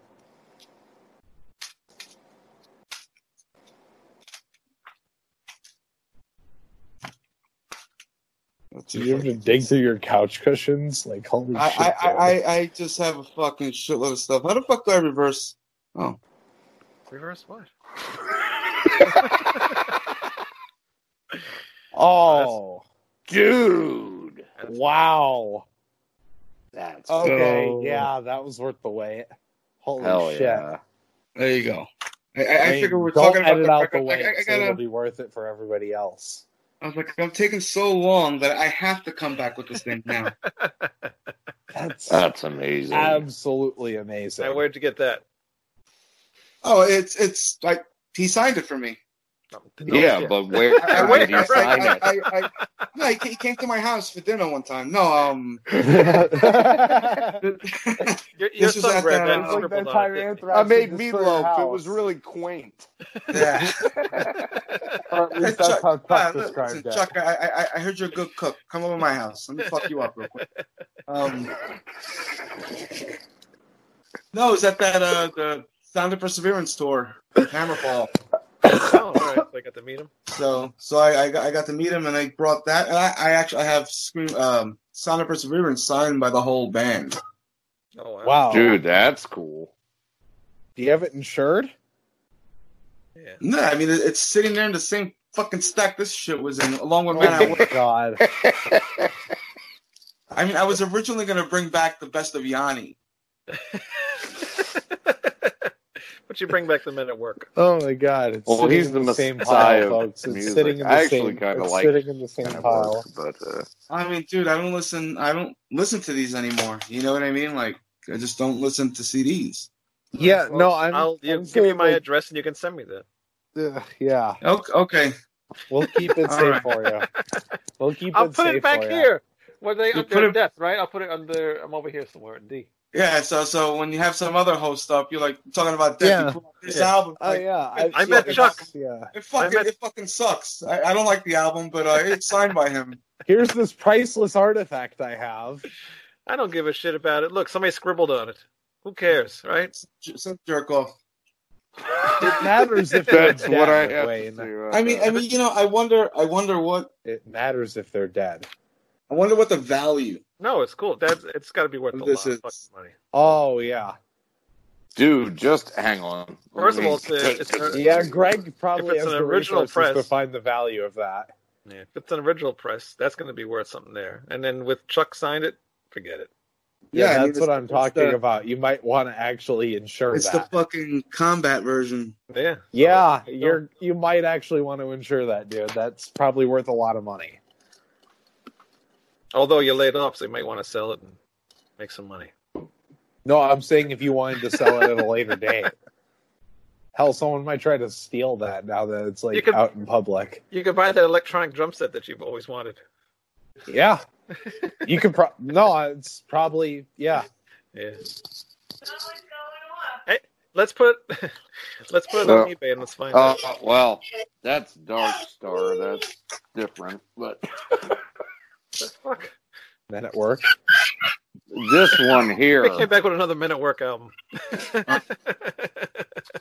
the first American press on Combat, which, by the way, was originally purchased on October 30th, 1987, for $350 from the Loch Ness Monster. But I've seen this fucker go for $200 on eBay. What's $200? The record. Scream Bloody Gore on Combat. He's Just got the combat CD, and it's Yeah, signed. I got the combat CD. So I don't even know because it just says combat on the back. The CD's worth around $40 depending on what press it is, but you have to match it up by the matrix number. But it's for whatever also signed by reason, Chuck Schuldiner. Yeah, I mean signed. You're probably talking priceless. Yeah, this is the Antiques Roadshow episode where you win. Yeah, I'm I buying got a that house. one. First British press of it. Buying a house off this album. Spiritual Healing picture disc. Just for the hell of it, I would put it on eBay and put like a what do you call it? I don't think how you call it. Okay, it's time. Why are you buying a house off of it? Because he's dead. Because he's dead. Yeah, I know he's dead, but I guess it's because it's worth It's a the lot. first album signed by him. Oh. It's the One of first the pressing one of of the the first album. one of the first CD pressings of the first record. Hey, Angel, do me a favor. Let me see You the would disc rather real live in a quick. hole I'll be than able sell to that. tell you. Oh, real quick. wait a minute, dude. So hold on a second. Now that we're talking, Oh no! If I started a It's got disc domestic, rot. It's got disc So- rot. so oh no! this. Oh no! Hold on. You ready? So look at the back there. Mm-hmm.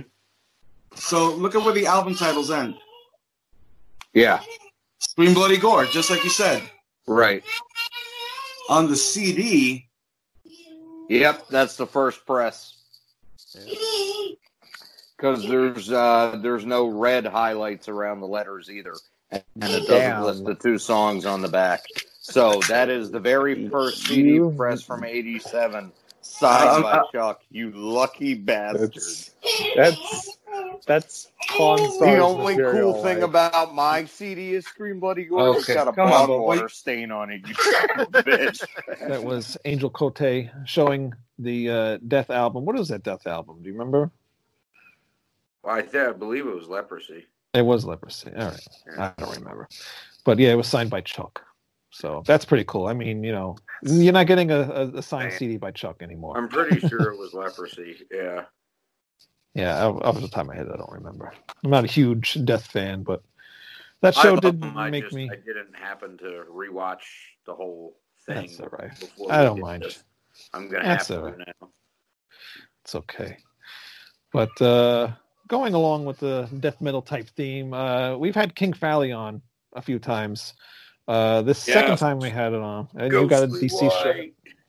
Yeah, my first introduction to them too. That was a cool album. And ever since then, I have bought all the albums. And King Fally's a really cool guy. I talked to him, once in a blue moon. And actually, he's been having auctions on his Facebook page. Yes, he has. Yeah. And I won. I just won Voivod, Dimension Hatros. Oh, what a great album! And there was something else. Oh, Heir Apparent CD. Nice. And then there was something else I won one of the other times, but I got Candlemass album, and so he's got a lot of really cool things on there. So you want to find some cool stuff, man? He takes so many pictures of like the things that he owns, and he must have like a fucking museum in his house. Oh, he totally does. The one that got me most recently was he took a picture of a small part of his Chew Bops collection, and I can't believe he has all those in the packages still. What is this? A Shoe Bop? Chew Bop. Chew Bop? Chew Bop. What is a Chew Bop? It was a little piece of bubble gum shaped like a record that came in a cardboard sleeve that mimicked the album sleeve. Really? I've never heard of it. He loves it. He thinks they're hilarious. He's got a whole collection of them. He's got some weird shit, but go check him out and go check out this little clip of the last time he was on. We had him on to talk about the tape trading. And once we got past that, we talked about the death of what was that producer, Birch? Martin Birch, yep. And then after that, we started talking about Kiss, and then we talked about the Kiss album, about the Man Battle Stations and all this shit. What the hell's the name of the album? Torpedo Girl on Unmasked. Yeah, Torpedo Girl. Yep, Unmasked. Yep. So that was pretty funny. So I got the little. Him to come on to talk about that for Screams from the Grave, but he couldn't. So Ralph and Lisa did instead. But he actually just Lisa did it. Oh, that's right. It was just Lisa. Yeah. But he made his opinions on the album pretty well known on this episode. So yeah, he did. It worked out. It did. So I saved that little clip because I thought it was pretty funny. So check this out. We'll be right back. Freaking out. As you guys ever noticed while we're talking about it, listen to that one part on Swinging the Chain. Do you notice that they actually edit the song and you could tell they like played the other part somewhere else and pieced it together? When it goes to that, listen to it. Next time you listen to it, when it changes that last riff on the album, you can tell that it's a poor cut too. It's a poor fucking edit onto that, but you can tell they did not play that live together. It's definitely another take, and they just said, "Hey, add this to the ending here on this downbeat." It's not as bad an edit as fucking. TIE Fighter. It's not as bad as edited at the beginning of Torpedo Girl on Unmasked, though. When they do that Man Battle Station torpedoes. Dude, that fucking, if you listen to it, that fucking, we'll just call it the sample, that fucking recording, they do not get the M from man. They fucking cut it. It goes, and Battle Station torpedoes. I don't like the song to begin with. That makes me laugh so hard because it's like you couldn't even get the pronunciation of the M man. It's just, and Battle Station torpedoes. It comes in like, oops, we missed it. Oh, well, leave it. But anyway, yeah, that song Swinging the Chain. I hate that song. I hate all the Ace Frehley songs on Unmasked. I do too, man. I think the worst one is that Two Sides of the Coin. That one's ridiculously bad. Oh, you don't like that song? I like that song. I like Talk to Me. It's I like Talk to Me too. Best, but that one's okay. But yeah, Two Sides of the Coin is garbage. That's so bad. All I need is the Paul. I just need the Paul songs, man. Easy as it sings, Tomorrow, What Makes the World Go Around. Those three especially. Is That You is not their tune, but it's good. I don't mind Shandy and Naked City, man. And She's So European. I'd have been perfect. I do not like You're All That I Want, the last tune, and I do not like the 8 songs, or it would have been one of the greatest albums ever made. I love that. That might be my favorite. That might be my favorite Kiss record if it was an EP. I love Dynasty too, though, man. Dynasty's underrated, man. Dirty Living. I don't think there's a bad song on Dynasty. I think every song. Yes, there is, and it's Charisma. I love it. I like Charisma. I don't like 2000 Man. I don't like 2000 Man. I love it. I love it. My name is a number. I hate the Stones version, but I love the Kiss cover. I love Sure Knows Something. Yeah, Magic Touch and Sure Knows Something. That's my favorite too. Yeah, Magic Touch. And I really like Dirty Living, man. Makes you want to get on the floor and shake my ass, man. But it's good. Dirty Living's my favorite off it, actually. I love that. I love his voice, man. Dirty Living, Dirty Living. Woo! You ever hear like the 10-minute dance version? They do the 10-minute dance version on the other side of I Was Made for Loving You 12-inch. God, it's so long. Just keeps going. I can't wait any longer. 30-minute cocaine mix. Fuck yeah, I'm totally into it. All right, and that was King Fally on that episode, and go check that out because he had a lot of really cool stories about the tape trading, which came that idea I got from some guy on Twitter. I mean, he was talking about he watched some documentaries on tape trading, and he wanted to hear some more stories from other people that were involved with tape trading. And I thought King Fally would have been a cool guy to have on, and he definitely was. So it was a very interesting episode. And one thing you did mention before we went to that clip, Greg, Screams from the Grave. Oh, yes. Yes, a brand new show that we started doing. It was your idea. Want to give a little synopsis about that show? Well, we talk about, albums that have kind of been forgotten by time, whether they're considered good and just more obscure or not as well liked by the bands or certain fans, but loved by us. We highlight them and do a little mini review / episode about them. It's pretty fun. And it was all inspired by the Abattoir song. Abattoir. There, that's English. Hurrah. See, I'm not the only one that messes up. But yeah, so check out this first clip that we have of the first episode of Screams from the Grave. And actually, Lisa Mann joined us on the Kiss Unmasked album. Yeah. Is Kiss Unmasked the first one we did? Or did we do Random Acts first? Did what? I thought we did State of Euphoria first. No, because we did that with Nate. Oh, that's right. We did. Okay, never mind. That was like the third one. So yeah, I'll go check out the first ever episode of Screams from the Grave with Lisa Mann, and we talk about Kiss Unmasked. Such a great record. Go buy it. It is. That's right. Screams from the Grave. That's what I said. He said of. I said Screams from the Grave. He said of. All right, Terry. Cool it with the semantics, E.B. White. Why don't we put you in a grave? He never said from. No, I know. I did too. Huh?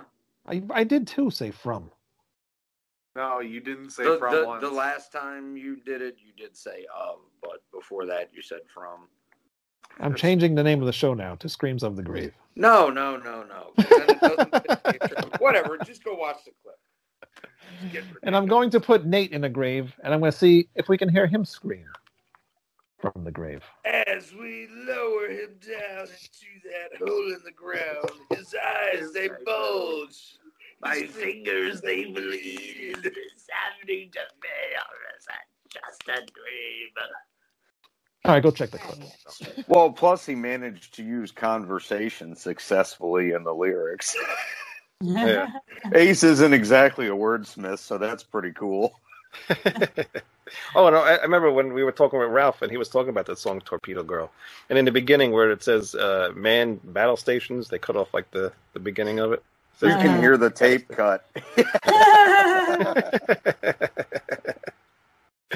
It's so bad. But Lisa, what's some of your favorite songs off this? Oh, gosh. Let me see. Well, there's a few songs that, like you were both saying, a lot of it just doesn't sound like the Kiss that we knew and loved. But there's a few moments in there, and like "What Makes the World Go Round." That whole front end of that song sounds like early Kiss. Yeah. And it sounds like something that could be like on Dress to Kill or something, And then, of course, there's different shit. There's like puts his keyboard part in here, you know. Yeah. But that part in the chorus where it like changes the tempo and the drums are doing that thing, whatever that's called. Yeah. That's really, I love that part. Yeah, that's really well done. And then there's something else. I'm kind of took. That's probably my favorite song on here, actually. Yeah, that chorus makes that song so good. And You're All That I Want. That sounds like early Kiss to me. That really sounds like something that could be off of Dress to Kill or the first album, or even Destroyer. You know, that song. It sounds like Kiss. But my whole thing about that song and why I'm not crazy about it, though, is I wish Peter sang it because I think he could have pulled it off better. Oh, interesting. Yeah, probably. It's one of my least favorites off it, too. Yeah. I like that. It's a weak ending. I like that the bass is really present. Me too. And Gene plays his ass off on this record. Yeah. He sounds great, really and you really hear him very clearly. You hear just even some string noise and everything. I like the production. It's very clean. Yeah. It's not greasy. It's very, very 80s. I almost see like a Nagel painting when I hear this album. You mean like this? Yes, like that. Yes, like that. That's Miss March 1981. That's what that album sounds like, is what that looks like. Does. That's exactly what makes the world go round, makes you think of, is a picture like that. That was Screams from the Grave. Pretty cool show. We only did it once a month, though. I don't want to do it every week. Nah, it's more special if we do it once a month. Once a month, so it's pretty cool. Good show. I like that show because it's quick show. I'm sorry. What? I said besides, there's been a lot of good recent stuff going on where, doing too many of the Screams from the Grave would take away from that. But. Exactly. Back to me doing more interviews. This is actually my last interview I did on my own show, since you guys were so lazy. Whatever, man. Time. Zach Stevens from Savatage. This one was really cool. What sucks is I was supposed to have an interview with him, and the interview started getting interrupted towards the end, and then we were supposed to have a second interview, a follow-up one, and he never contacted me back. So that sucks. It is what it is. I got what I got. But that was one I wanted to do. I'm sure, again, I had to work or something. It's not like that night I got high and wandered off on the bus to buy 3 Pebbles marshmallows because I saw it on TV. What show? I'm a Walmart, man. And what was fucking pissed me off about that is we just did a show earlier in that day. Well, in between, I decided to partake and relax. And 3 Pebbles with marshmallows sounded fucking awesome. But it was funny. That's why I was chomping fucking Crave that one episode. Crave is awesome when you're high. Yep. Crave is fucking great when you're high as shit. But it did make me laugh, so it was funny. I forgive you. But anyway, here's the Zach Stevens interview, and we talk about Savatage. And, of course, everybody wants to know what the fuck is going on with Savatage. And as you'll find out in this clip, he don't even know. So check it out. What is going? And you know what? Just let's get this out of the way now. What's going on with Savatage? Is that completely done? Jeez, me and you right now. I doubt it. I mean, you can't say it's completely done. I mean, it's because we just don't know. Right. I mean, I've learned to say never in the music business. As soon as you would say never, somebody's going to hear that with influence and say, guess what? Just because you said that. So maybe we should just start saying, this is absolutely done. Why not? But, no, I can't say that at all. And talking to the guys, even John, I mean, he's got all kind of songs written. He's just trying to get a green light. It's a business decision. You know, basically what happened when you've got TSO, this huge conglomerate, is basically the holding company of Savatage. And that's what it has become business-wise. So I think it's just purely a business situation right now. You've got the people who are directly involved with John and the management of TSO kind of holding, they really are literally holding Savatage. Now, whether they're going to hold it and go, you can be free and release the, what used to be a baby and is now like, it's almost like releasing the giant from under the tomb. Right. It happened.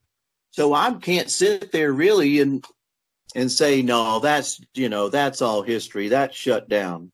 When I know that we have the resources to spring that thing into action, like at any minute we might, get a call. So right, I don't know. It's just a matter of business. I think it's like when you look at TSO, the management is the management of Savatage. So they're probably looking at TSO being the monster that it is, just the, phenomenon, #1 tour, Billboard of last year, most shows. Yeah. You can do 120 shows between two bands. That puts you 120 arena shows will put you at most arena shows. Right. I mean, they're doing it smart now. They're putting together tours, running out for a little while, doing it efficiently, making smart profits, taking a break, going back out. So they're not many. You don't see, Kiss has been doing it for a long time at the end of the road tour. But they still do it in segments. So it was kind of interesting. It's not like the old days where, bands would play something like 250 days a year. Yeah. Or Maiden in the early days doing, close to the entire year if he could possibly still hold up vocally, which he's done an amazing, job of. So, the touring thing has changed business-wise, but when you look at that and how successful it is, if they're going, hey, what can we do with this Savatage? We know it's mostly a European appeal. So if you're going to do big festival shows like we did back with 2015 when we put TSO and Savatage together at Wacken, right, yeah, 20,000 people, that was fantastic. So, and that's really where I feel most at home is in front of crowds like that. Yeah. So that's what I would see the vision of it doing. So they just have to say, hey, it's okay that is going to be European festivals. Let's go out there, do it like that, plan a nice, stage, a nice production for that type of venue, and have the multimedia thing going with the screens, such as what we do in TSO, telling a story. There's lots of stories to be told. There's almost a rock theater character about putting a Savatage production out there now.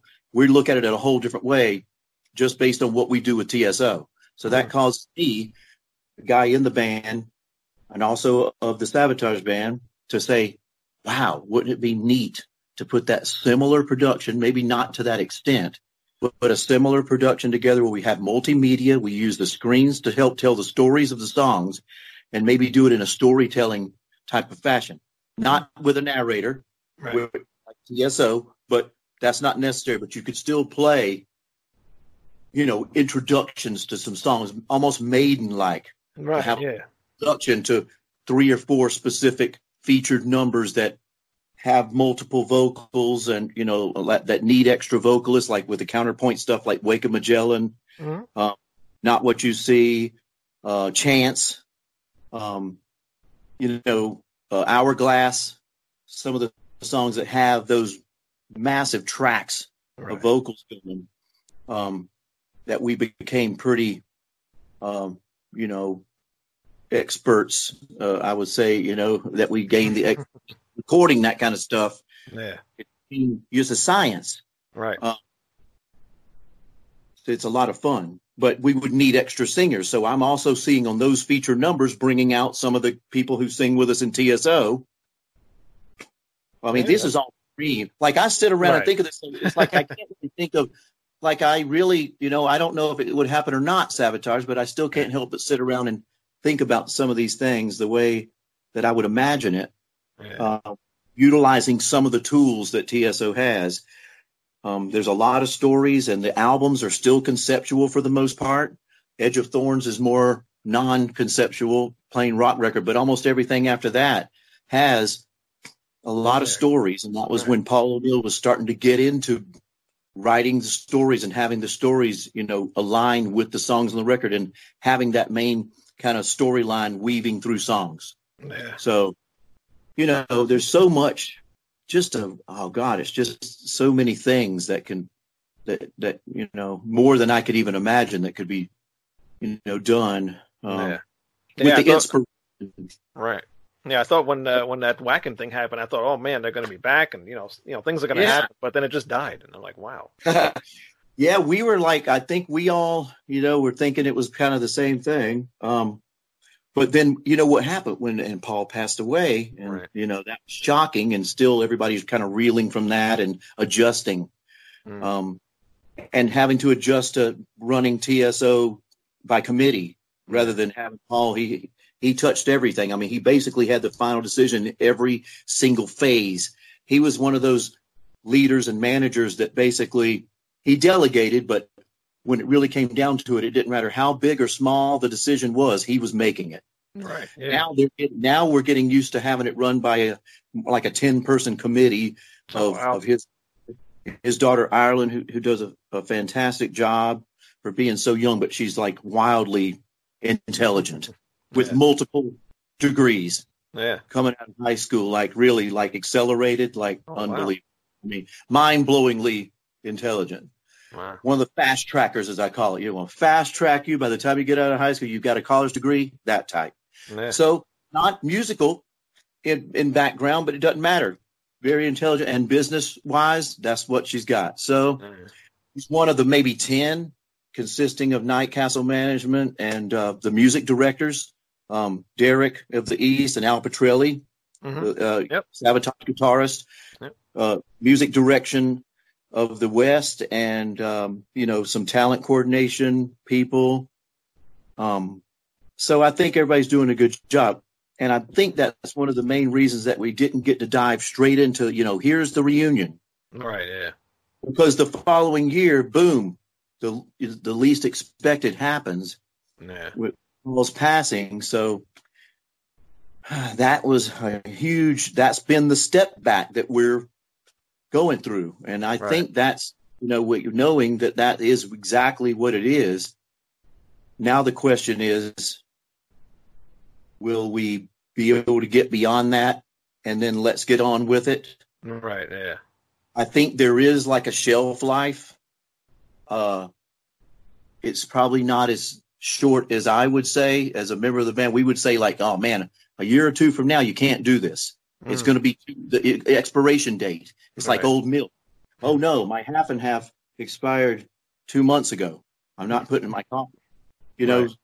I don't want it to hit an expiration date and have the show and be like, no, this isn't doable. Cause guess what? Our fan base is now 72 years old. It's already not the youngest fan base. Right. Yeah. Talk about a fan base consisting mostly of people my age. So I can tell you for sure. Yeah, pretty much. That's where it's at. But I also know that we're still considered young as far as anything I've received from AARP or any of those publications. They say, don't worry about it. You're still sort of young. Sometimes out on tour, I beg to differ because I'm like, oh man, I definitely don't feel like I did in my 20s. But no, that's basically where it's at. I mean, it's just so like a business. Sabotage is in a unique position in the business because we now find ourselves a subsidiary company, a small company of the conglomerate of TSO, which is so busy and all the members play in TSO. So it's like, it makes it more difficult to just go, hey, can't you just come back out with that and get that record out? Yeah. I would like that, but obviously not as easily, done as said. But I'm still not going to stop dreaming of the production that I see and the potential that we can see with it. So I'm hoping for the best. Yeah, me too. Because all my friends, even the guys I went to high school with and everything, we all loved Sabotage, and it's just we would go on to shows and stuff and listen to Sabotage on the way, and just what you guys did was great back in the day. It was awesome. Yeah. And to not have you guys around anymore, it just sucks. I mean, you got your own bands. You have, Circle to Circle. Yeah. All the other stuff. Yeah, that's a very good one. All right, that was my interview with Zach Stevens. Greg? Yes. An old friend from the show. Actually, he did the show with us for quite a while, probably about like 6 months, I guess, until he had to go back on tour. Mr. Troy Knorr came back. Yes, yes, he did. Actually, I think he was back once before too, but just for an Al versus Al. But now he came back to talk about his new album from his band, Them. Yep. And I think, wasn't Naya with him too? Naya's always with him. Yeah. It's his dog. Yeah, no, I know that, but she wasn't always running through. But anyway. Yeah, but she's not in this clip. But anyway, the new Them album, Return to Hemmersmore. I still haven't gotten it. I'm freaking so pissed off that I have not received the album. And actually, I ordered from Amazon, and I ordered the vinyl and the CD. And I got an email a few weeks ago saying that the vinyl is just not coming. So I got refunded. Yeah, I got that too. The other one I haven't received yet, but is supposedly still in transit, is my Blue Oyster Cult vinyl. Oh, really? Which one? I got the green colored one, and at first it just sounded like the distributor didn't have them yet, which I kind of expected because they pre-sold. But I know it got shipped 2 weeks ago, but everything's really weird, I guess, with package delivery in the holidays. Because even though it's being sent from inside the United States, it went from like North Carolina to friggin' San Francisco, California, and now it's in Louisiana. Yeah. Well, if they send it, they probably send it media mail. And once they send it media mail, it goes where it goes. Yeah. Yeah, so. I see this. Yeah. Actually, I got that. I got something from Canada a little while ago, and it's funny because it came out of Calgary too, and Minneapolis has a big international mail hub, so I just didn't understand why it didn't come right here. Like, I could have driven to Canada and gotten it fast instead of them sending it to Staten Island and then Miami and Phoenix for some fucking reason, and then back to Minneapolis. It's so stupid. I don't know who figures that shit out. They're wasting so much gas and time. It's dumb. But I got that vinyl, the green one.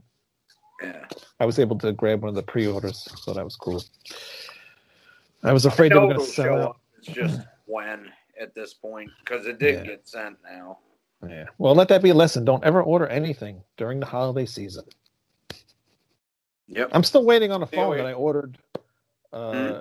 I'm still waiting on a phone that I ordered back in by Thanksgiving, Black Friday. Oh. Never showed up. Anyway, we're off topic now, but go check out Troy Knorr. He makes his appearance back on Rat Sound Review. A very good friend of the show, and we'll be right back. A great guy. He is a good guy. Welcome to Rat Salad Review. Hey, who the hell are you? I don't know. I don't know. Oh, it's Troy Knorr. Welcome back. Oh, damn it. I think I went back in time again. Oh, you're wrong. You went back into Greg went back in time. Greg went back into the time. last time I saw him. You haven't been on the show in like a year. I know. I've been busy. You just ghosted us. I didn't ghost you. You ghosted us. You just up and left. Up. That is not true. Said I'll be back next week, and he was gone. Oh, but you're back now, and this week we're going to review a band called Them. Oh, have you listened to the new album yet? They look pretty. I don't know, weird looking. Especially this guy. Yeah, that guy right there. Weird. He's real weird. And this guy here, he's kind of funny. He's been on the show a few times. That guy's very funny, actually. Yeah, he's very funny. Yeah, he is. But that guy he's very weird. But the cross on his face. That guy. Yeah, what is he supposed to be? Like an evil Willy Wonka? I think like a tree elf or something. Tree elf? He might be. Yeah. Evil Willy Wonka. Yeah, I can kind evil of see Willy Wonka. I hear he does. He makes good mac and cheese, though. I do know that. Yes, he does. Got a good mac and cheese recipe. Damn straight about that. I'll drink to that. You have to use human fat to grease the pan. That's the secret. Oh, man. Cooking with KK. Well, welcome, Troy. Yes, welcome back. Should I call KK? Because I have nothing to do with this. We actually wanted him on the show, so KK, come here. You just showed up. What, you want me to do it? All right, I'll do it. He wants me to do this thing. Oh, what a wimp. Set it right here. Fuck you too. Just said fuck me. He's a man that values his privacy. He's very quiet, too. I don't hear him at all. He's sitting there. That's ignorant. He's ignorant. All right. So, Mr. Troy, a.k.a. KK Fosser. We'll leave that for now. But go ahead. Way to spoil the secret, ass. It says it inside the album. I mean, come on. Which album? All of them. No, the second one doesn't have. Yeah, it doesn't say it in Manor. It says other one too, right, KK? I know. You just have to. Regardless, everyone knows who you are. Yeah, you're wrong. Yeah, we have a new album coming out soon, right? We do. Well, you do. Yeah, Return to Hemsmore. What in the hell is Hemsmore? Well, it's a town. It's a town in European region. Outside, it's like within the Germany, I think Austria area. Small town, and that's where the whole story started back in Sweet Hollow. Yep. Ends there. And it starts there, ends there. Or does it? I don't know. Does it end there, KK? Oh, yeah, it does. Doesn't? I don't know. He doesn't know. He's confused. I'm pretty positive, at the very least, they don't have a water tower anymore. They definitely don't have a water tower. Yeah, I think Remsen knocked that one down. Oh, my God. Speaking of Remsen's all over this. Great. Yes. That part of the story, the sound effects, Remsen's voice, that was just perfect. Yeah, he did a very good job on his album. I was very entertained in the beginning of the album when he's like, talking to you, and at the end, very exciting stuff happening on this album. There was a lot of stuff with him on this album for sure. Because if you look at the whole, like if you look at the album as an album, I mean, or each one of them, they can sustain on their own. Yeah. But when you put them all together, it's literally one continuous story, and that was the vision from the beginning. Okay. All right, that was Troy Noir making his appearance back on the show, and we hope to get him back. Different. Yeah, Al Ravage from the band Ravage. He made an appearance on the show. Another very cool guest. I want to have him back on again to do the King Diamond show, but he has a new EP coming out very soon with his band Ravage. Actually, it should be out already. Yeah, I don't know. Oh. Yeah, it might be out already. But go to Ravage, look up Ravage on Facebook or Al Ravage, and you'll find him on Facebook, and you can see all the stuff about the new EP. So it's very cool. And it goes towards a charity as well. So, but on this particular clip, we talk about the album artwork for one of the albums and some very cool things that they have in there that actually some of the artwork is actually for some of the titles of the songs. So he gives a little description of what they're about. And some of them are kind of funny. So go check that out in this clip, and we'll be right back. Artwork there. And so did he do it based on a theme you gave him, or just from listening to the music? Yeah, he did not hear the music in advance. We sent him some copies afterwards, but and we sent him some vinyls and some shirts because we use his artwork for the shirts. But pretty much I gave him a concept, and the concept, if you look at the album, especially if you look at the vinyl art, you're going to see stuff that pertains to a lot of the songs on it. So there's fire in the background because there's a song called Damage about an asteroid hitting. And then you get if you look in the very, there's almost like a million Easter eggs in it for every song. Really? In the lower right-hand corner, there's a little skeleton hand coming out of the ooze. Yep, right there. Holding an alarm clock. So that's for the song "Wake the Dead." You know, that's awesome. Fucking old people on the motorcycle. Really cool.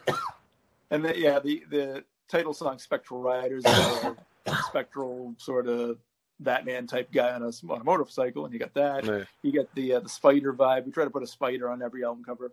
That's built into the bike. So there's a lot of hidden stuff in there if you just pour it over. Oh wow, very cool. What's the girl? I didn't notice this before. What's the girl inside the castle? Oh, that's because we have to have an ass on every cover.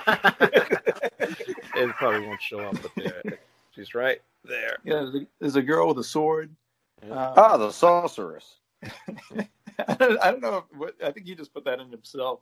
But it just kind of continued a theme. Like if you go to our very first demo, which was called Curse of Heaven, which we put out, it had this weird like cherub angel kind of thing. And the artist we were using at that time, for some reason, he liked butts, I think, because the angel on the back had kind of like a weird face and a butt. And then there was this this alien guy in front of like a church with these zombies coming out, but he's turned away from your point of view so you can see his butt. So that I think that was just an homage to the butts. You just start putting man ass on there in protest. Oh, this time we got a girl on. All right, we're back. That was Al Ravage. Greg, we started another new show. Well, we haven't really done it too often, but we do have to do some more of them. The Rat Salad Review Theater. Oh, that's right. Oh, God. Yeah. Well, I haven't been willing to do one since, I mean, I do want to do it again, but I was pretty pissed off after the whole StreamYard incident with that damn Penny Margolis video. That didn't work out too well. Sticked around with that with you guys for an hour and a half before I said, the hell with this. Yeah. Well, really stupid. I'm going to get high and listen to Diamond Head. My safe space. Yeah, we'll never use StreamYard again. There should be Samurai Cop. We'll never use StreamYard. Hold his head, put on this piano. Actually, Nate, you should join us on the Rat Salad Review Theater one time. I love science theater, so I'd probably do it. Yeah, so it's pretty fun. Oh, it's like Beavis and Butthead? Yeah, basically. Yeah, kind of, I guess a little bit. Not as good, but we try. It's getting there. You know, we need a few more tries at it. Just because you look like Mike Judge doesn't mean you're as funny as Mike Judge. Check out these few That clips. boy ain't right. Oh my God, if we had a King of the Hill podcast, we could call it Boah! Episodes of that show I really liked, though. I love that show. But anyway, here's a few clips from each of the episodes that we did. Quarterbacks, man.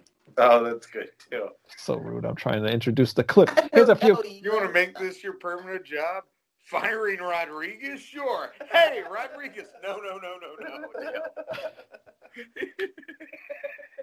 My favorite one. Anyway. Yeah. Where Snoop Dogg's the white pimp. Yeah. That's. You done now? Anyway, continue, Wayne. I am the Mac Daddy of Heimlich County. Anyway, here's a few clips from the Rat Salad Review Theater show, and actually Beyond Bushido joined us on the last 3 episodes that we did. Yes, he did. Yeah, it was pretty funny. So we'll be right back. See, people try to take his soul away. I don't know. How do you not think this is catchy? I could be Daryl Hall or Rick Astley, and no one would be able to tell. This is the music your mom listens to at the mall. Picking out khakis where the crotch is much too small. Well, we get that in this video too. He gets a little higher. You know, it's funny you guys should bring up this band because that guy looks like I took my yoga lessons from him. I don't think you did. And placed him behind the kid. Yeah. Yes, they grabbed the only punk rock cholo who was skateboarding on that track, and they were like, "Hey, come on, buddy, be in our video." Yeah, I just thought they decided like this looks like a really cool spot in industrial Los Angeles. We're gonna do it here, not realizing it's a fucking park on the other side of that. Oh yeah. Oh yeah. That's some love-making music right there. I guess you wonder where I've been. No, I did. I did wonder where he was. Is that him right there? Those soothing sounds go straight to a woman's fallopian tubes, I'll tell you. Yeah. Oh my God, it's a homeless man.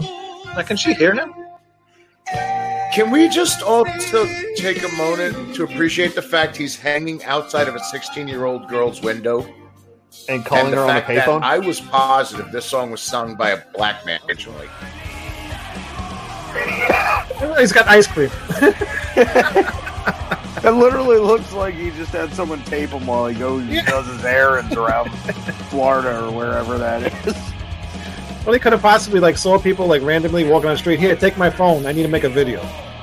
That was Rat Salad Review Theater. Some cool stuff, and I hope to do it again, Greg. Don't ruin it. Yeah, me too. And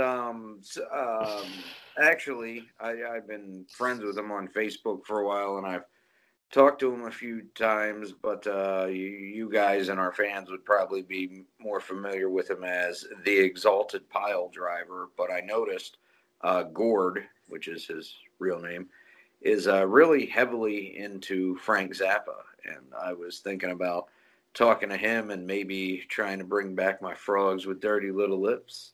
Oh, yeah. He'd get in on it because, I mean, you're there, but you don't like it or have ever listened to most of it, so you're just like, uh-huh. Yeah. Yeah. I was going to include the Frogs with Dirty Little Lips on this episode, but we didn't really talk about much. And yeah. No, that was off the cuff, and I plan to redo it, but yeah. So no, that would be better if you did that show with somebody else. It would be so much better. I just didn't know he was such a big fan, but yeah, I'm going to ask him. Soon here. That'd be very cool. Another guy that loves him is Paul Gaskin, who I just interviewed, but he doesn't have a whole lot of free time on his hands, and he's in Britain, unfortunately, so our times don't always line up. But that's a cool interview you guys should check out. Yes, and I guess now since you just lead it into that, I was going to leave that for the end. We'll just go into Paul Gaskin and Greg doing an interview. And Greg, you've been asking for Paul Gaskin to come on the show for 2 years since day one. I know. Well, he went through some problems with some sickness and wasn't able to, and he's kind of going back and forth, but he's doing a lot better now. So I was finally able to do it, and I was like, yes, I want to get this done, and I want to get it done now. Yeah. And then we'll get a review of the album at some point coming up here. At some point, yeah. Actually, maybe that'll be our first real show back. So we'll see what happens. But here's I tried to pick out something from the show. I really didn't know what you would want me to pick, but I picked a part where he was talking about being a Wacken festival. Cool. Yeah, that's a good part of it. And then just as a funny clip that unfortunately nobody will ever get to see because of what I forgot to do. But this interview ended up being a lot longer than we planned it. One, because he and I were having such a good time, but two, because originally I started it, got 5 minutes in and said, fuck me, I didn't press record. Once we stopped laughing about that, we started over. Hey, it happens to the best of us. I used to do that. Review. It is. I remember when we first started the show, I'd forget to hit record all the time. And even when we did live, I think I forgot to hit the live button a few times. Yeah. People typing to us, there's nothing there. Yeah, it took a while. We're still learning. But go check out Greg's really good interview with Paul Gaskin, and I'm glad you finally got to do it, Greg. Yeah, me too. Good band. Good guy. All right, go check that out. We'll be right back. It's a pretty big festival out in Germany. Yeah, okay. Well, I've got you on with another 5 Nowobberham bands to do a special out there. in the August. So that's when I put the band together. Andy Solomon, Dave picked, because Dave Norman couldn't do it. He was gigging at the time. And Tony Ilkew. And we spent 6 months rehearsing, went out and did it. Absolutely amazing. I'd done festivals in my time, but never anything on that size. I mean, it's huge, man. If you've ever seen any bands playing at Wacken, you'll know what I mean. And, I've seen videos, yeah. Yeah, it's awesome, really awesome. That was a fantastic weekend. And it was pretty good fun with the other guys as well, because we're all in a bus together, you know. There was Angel Witch, Samson, Grim Reaper, I think, Praying Mantis, and Savage, and us. Wow, that's a nice lineup. Yeah, it was pretty good. So I made some good friends that weekend, especially Paul Sampson. Me and him were quite close for a while. In fact, I went through a bit of a bad time a couple of years later where I'd stopped getting in touch with him. My marriage was breaking up, and it was the beginning of the Age of Madness. And I was in a pub one night on my own, because a friend of mine was doing a solo set. And he came over after he'd finished his first set, sat down with me. He said, "I'm sorry to hear about your friend." I said, "What friend?" He said, "Paul Sampson." I said, "Why? What about him?" And he told me he died. That didn't help my mood at the time, I've got to admit. And it was so sad. He had cancer. I knew there was something wrong because a couple of years before that, he got another band called Metallic Blue, which is basically a blues band. And I said, "Oh, you have to come up and I'll arrange a gig for you in town, and I'll put a scratch band together and support you." "Oh, that'd be great." So we did that, and we just did some blues classics. Well, that's and then really cool. We had a bit of a jam at the end of his set. He invited me on stage. I've got one photograph of the pair of us together, and I treasure that. I said, "What are we doing?" He said, "Just something in A, just follow me." Okay. And he kicked it off. And at one point, I made the mistake of going to the left to his side of the stage, and I nearly had my ears blown off. He was so loud, unbelievable. But yeah, a lot of friendships were made that weekend. It was fantastic. So we did that Wacken thing, and the album did rather well, and never stopped since. We just kept getting different things offered. Well, there was a hiccup, obviously. 2 years later, my marriage broke up, and I went through a bit of a bad time, and nobody could get in touch with me. Jess couldn't find me, didn't know where I was. But when I did start putting the feelers out again, he put me on a few more festivals in Germany and places like that. And we just kept doing bits of gigs here and there ever since. And then latterly, Dave Norman and I got back together again and started doing some shows, anniversary shows. I think the first one was the 25th anniversary, and we put a band together for that.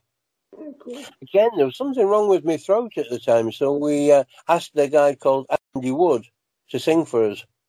I've got to admit, I love it when I've got a singer, because I can just concentrate on the guitar, doing maybe a few backing vocals, but it's nice not to have to think about doing both at the same time. It really is. You've got a certain freedom. And then we did that, and then he started building a studio in his house. And so he said, "Why don't we do a new album?" And I said, "Well, I have got more than an album's worth of stuff to record. Let's get at it." But it took, altogether, before release, about 5 years. Mainly because of him, because I'd arranged to go around and do something, and he didn't ring me up in the last minute and say, "Oh, I've got something on." It just took forever. So I was really glad when it did get finished and released. But it is, along with you, it's my personal favourite, and a lot of me in it. Oh my God! Well, that was Craig's interview with Paul Gaskin. Very cool interview. Go check out the whole thing because you really enjoy it. Very cool guy. Next interview, another really cool one that we did. Nate, you really wanted to do this one. David White from Heathen. Mm-hmm. That was a cool one. That was a very cool really one. Cool interview. It was a very nice guy. I never talked to him ever in my life, and we had a little bit of miscommunication the first time because this is the second time we tried to interview him. So, right. Yeah, so I'm glad we got that all straightened out. Very cool guy. He had some of the coolest stories we've heard yet from really anybody. Yeah, definitely. So I just picked the first clip. What were you saying? I also got a kick out of him mentioning how a lot of people think because of the different last name, everyone thinks David White and David Godfrey are two different people. Oh, yeah.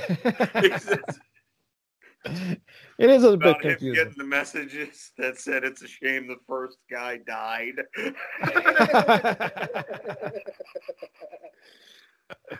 I should have picked that clip too, but I didn't. Damn it. Well, one of my favorite ones in there was because he started off in Blind Illusion, and we were talking about that. And I love that track on. Yeah, thanks. I wasn't on that, you dick. Well, see, that gives people a reason to go check out that episode because there was a lot of really cool things in there. So I just picked the first little thing that we were talking about with the little hiatus that they had since the last album before the new album that they released. So go check that out, and definitely go check out the rest of that episode because it was a lot of fun. So we'll be right back. Yeah, it's a very good story. But back to Heathen. Okay. Because that's what we're here for. I mean, Jesus Christ. The Evolution of Chaos came out in 2009, right? I believe. 2010 in the States. 2010. Okay. What was the long wait between the albums? What was the long wait? Yeah. I mean, obviously that's like a common thing with you guys. Well, really, we were actually on top of it. We when we finally got the record, Evolution done, that took a little while to just, sort of pan everything out. I think Exodus has everything to do with the recent delays for Heathen because Heathen put the band back together. We did Thrash the Titans, Thrash the Titans for Chuck Billy in 2001, I believe, and then we did Vakken the following year, and that's when we decided to put the band back together. So we started writing, and we recorded a demo, like 3 songs. In 2005, we had also finished the recovered CD that covers that we had recorded back in '93, I believe, but never finished. And Lee had left to join Die Krupps, so he was gone for about 6 years. He was like touring like mad with Die Krupps for 6 years, and I was playing with the guys from Defiance. Everybody's doing different things. Life just kind of, you know what I mean? You're just kind of moving however it goes. You got to roll with it. And, but when we were recording the demo, we had different people play solos on it. And at that point, Gary Holt had asked Lee if he'd play a solo on the new Exodus record. And so he did, and then they asked him to join the band. So he was touring a little bit after 2005. And he'd be home here and there, and we were trying to finish writing. And I had to basically finish the record with the music. We already had the music, but usually Lee and I work together, a little closer as far as working out the vocals and, the melodies for the vocals and where they're going to go, arranging the songs. But I had to do it pretty much on my own and get it pretty much down. And then Craig joined the band, and he had a few songs, and we worked together on that. So, and then John wrote a song for the record, and we pushed Lee into the studio, somewhere in the beginning of 2000 or the end of 2008, 2009 or something like that. It's like, we got to get in. And he was like, we're not ready. And we're like, we're as ready as we're fucking ever going to be. We're going to make it happen. And Juan actually, he gave us the time to do it. He spent the time, Darren came in to play the drum tracks. I think he did all his tracks in 4 days, but it was 4 solid days, and he just crushed it. And then we went to work, and then Lee was back. He went out on tour. So, he had finished part of his rhythms. It was like that kind of process. And then once we got the music, I did the vocals while Lee was on tour. And then finally it was done. We had it mixed. Lee went to Denmark and mixed it with his name escapes me right now because I'm high. Far out, man. His name's on the record, the producer, but Lee went to Denmark to mix it, and that got out, and then we toured a bunch for about 3.5 years, and during that time, we signed with Nuclear Blast. Okay. For the new record, and then Lee got busy. Exodus was busy too, and then Gary joined Slayer. Actually was filling in for Jeff in the beginning. Right. And so they asked Cragen to fill in for Gary. Oh wow. So now I got a band with no guitar players. And actually Darren had quit the band. He left the band. We had a disagreement and he left. And so I couldn't do, much. I was writing a little bit, but we were in disarray while Cragen and Lee were gone. Mm. But Cragen was writing like mad the whole time.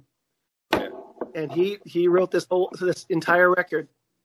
Oh, wow.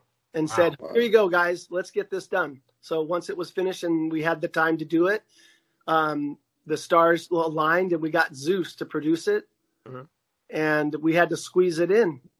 So it's just, like I said, I know that was a long-winded fucking answer. That's all right. A lot of stuff I didn't even know. Yeah. Actually, I'm still fairly new to your band. I mean, I've known you guys for a long time, but it took me a long time to buy an album. For what reason, I don't know. You didn't really dig us before, that's all. I did, but I just, just slipped through the cracks. I mean, you guys have always put out those first two albums, and you kind of like went on hiatus, and you disappeared, and you came back, and then you kind of disappeared again. Now you're back again, so. Yeah. Well, I can tell you that most people, if you don't already know, the record business, music business, is can be a motherfucker. Yeah, I could imagine. And like I had a son. Like he was born 2 weeks after we finished recording the first record. Wow. So my life changed in two huge ways. I wasn't thinking straight. I fell in love and fucking made a baby. Yeah. Right when my band was taken off, and really at that time in '87, Breaking the Silence, we were on MTV. We sold a shitload of records. Right. Love that. We sold like close to 100,000 records. Wow. We don't know the exact total because Combat, they're not going to tell us everything, so they want the money. But that's when people were still buying records. And had we got Victims out when we wanted to, I think that one would have did well as well. But it was 3.5 years before Victims came out, and metal was kind of in a weird place at that time. So. All right. That was our interview with David White. Please go check out the rest of the interview. Like I said, a lot of really cool stuff in there. And finally, one of my last interviews I did fairly recently with Pete Silk from the band Iron Savior. We talk about the album artwork for the new album. It was only been a year since the last album he had out. He was on the show. Actually, you were supposed to join me for that interview too, Greg, last year, and you were busy then again. You're always so busy. Well, I did do one with you, though, because I remember talking to him. No, we didn't talk to him. We actually reviewed the album, but we didn't talk. You didn't talk to him with me. I could swear I talked to him at one point. No, we did the interview with, not the interview, the review with Troy. Troy was still on the show when we interviewed did the album. But so I did this interview with Pete Silk. Very cool, talking about the new album. And actually, there's a box set that comes with this new album. For some reason, they do box sets now for albums, which is kind of weird to me. But they couldn't think of like what to put in the box. And one weird thing that he put in the box was a toothbrush. What other band has a toothbrush? I don't know any. One of the weirdest ones I've ever gotten that just reminded me of, I mean, the toothbrush is for sure the oddest, but there was this Japanese CD box set that came out with all of Megadeth's 12-inch singles from Peace Cells up to, I believe it went through Countdown to Extinction. But the bonus items that came with it were a ruler, a protractor, and a mechanical pencil that said on them. It was like, what the fuck is this? This is so random. Yeah. I mean, I know they're good at math, but really? David's cleaning out the drunk drawer in the kitchen, you know. Or your fucking Frank book or like fucking bullshit. Just like all that fucking 90s ass. Like, like you give me fucking pencil case and my fucking Trapper Keeper. Yeah, and my fucking Megadeth protractor and mechanical pencil. It's on my ruler, buddy. I'm hardcore. All right. Well, I'll go check out the Pete Silk interview. Megadeth show with a fucking protractor. All right. Here's the Pete Silk interview. We're right back. I'm trying to finish this. Can you sign my protractor? Can you sign my pencil? I was fucking right on that. I was going to add more clips on the show, like why it takes so long to get the show started. Yeah, I'll go for it. I'm not doing that because then I had to really go back. But here's the Pete Silk interview. Check it out. We'll be right back. What do you think is better, the new AC/DC or the new Iron Savior? Of course, the new Iron Savior, dude. How can you ask? I know that was a stupid question. Come on, even I know that one. Yeah. Well, I mean, I have to say, if you ask me what is the best band in the world, I always say Iron Savior. Because and I say no. It's for a very simple reason. I mean, Iron Savior is my personal definition of heavy metal. This is how I hear this music. Yeah. If I would hear it differently, I would do it differently with my band. Yeah. But this for me is 100% the kind of metal I love. So naturally, Iron Savior is the best band in the world for me. It would be sad if it would be different. Right. Yes. Exactly. So like I said, the new album is really great, and I can't wait to get an actual copy of it. Who's doing the artwork? The same guy that always does all the artwork, or?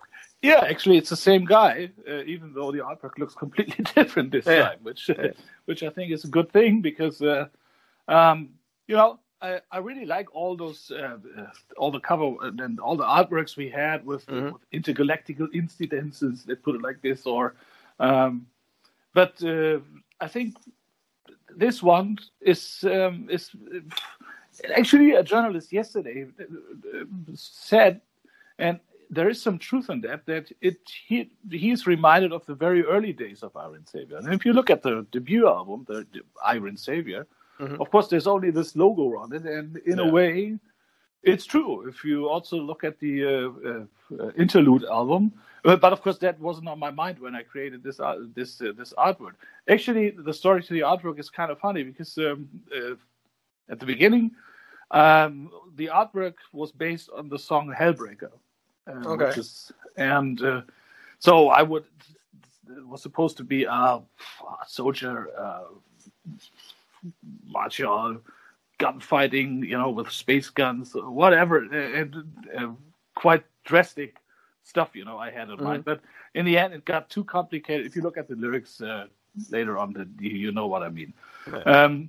But that was just too complicated to achieve what I had on mind. So and realizing that, and on the other hand, finishing up the song Skycrest and finding out, wow, it's a really cool song. Yeah. I changed my mind 5 minutes to midnight and renamed the album from Hellbreaker, which that was the original title I had planned out, to Skycrest, and also changed the artwork approach totally. And so within a week or so, we realized this new artwork, and I think it's a killer. I love it. It looks just awesome on T-shirts and stuff like this. Yeah. And I don't know. I think it looks really heavy and solid, or I don't know how to describe it. But I'm in love with this artwork. I think it's cool. Yeah, it's cool. You don't have no like weird creatures or anything in front. Just that big what is that, like a crest or something, or like a metal medallion type thing? Yeah, exactly. Yeah, metal crest, shield, whatever. Yeah, no, it's really cool. It's awesome. And they got the logo on there. It's awesome. And like that, like you said, the other guy said, I mean, the first album was like a plain album cover, and this kind of just like brings it full circle in a way almost. Yeah. It's cool shit. Who did it? Did you say that? Yeah, it's the same guy who did all the other artworks. Felipe Machado Franco, our friend from Colombia. Yeah, he's been on the show. Yeah. It looks like a Felipe artwork. Yes, it does. I should have known that. There's Actually, blue. There's red and blue in it. Yeah. He just loves red and blue. Yes, he does. Actually, I have another friend from another band called Timeless Haunt, and they just used Felipe for their album cover, and he actually used green in their album. He did. Wow. Yes, Oh. a different color. Hell. It came out really cool. Unbelievable. I have to talk to him. He never used green with us. And it's funny too. He did make two versions. One was red and one was green. Yeah. Okay. But both are cool. So he's a cool guy. I gotta get him back on the show. Yeah. He's a really super nice guy, and it's well, I mean, he's really so much into this Iron Savior stuff, and we're always on.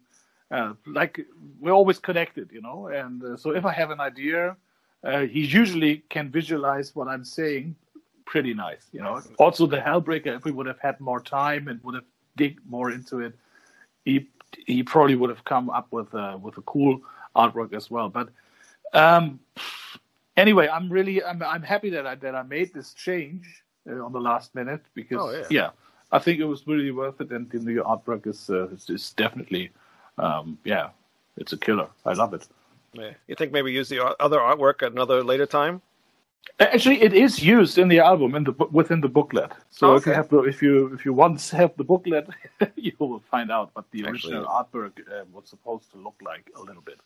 All right, that was Pete Silk. Very cool guy. Really great new album too. Please go check it out. And I believe I'm going to be doing a cover song with him sometime soon. So that'll be cool.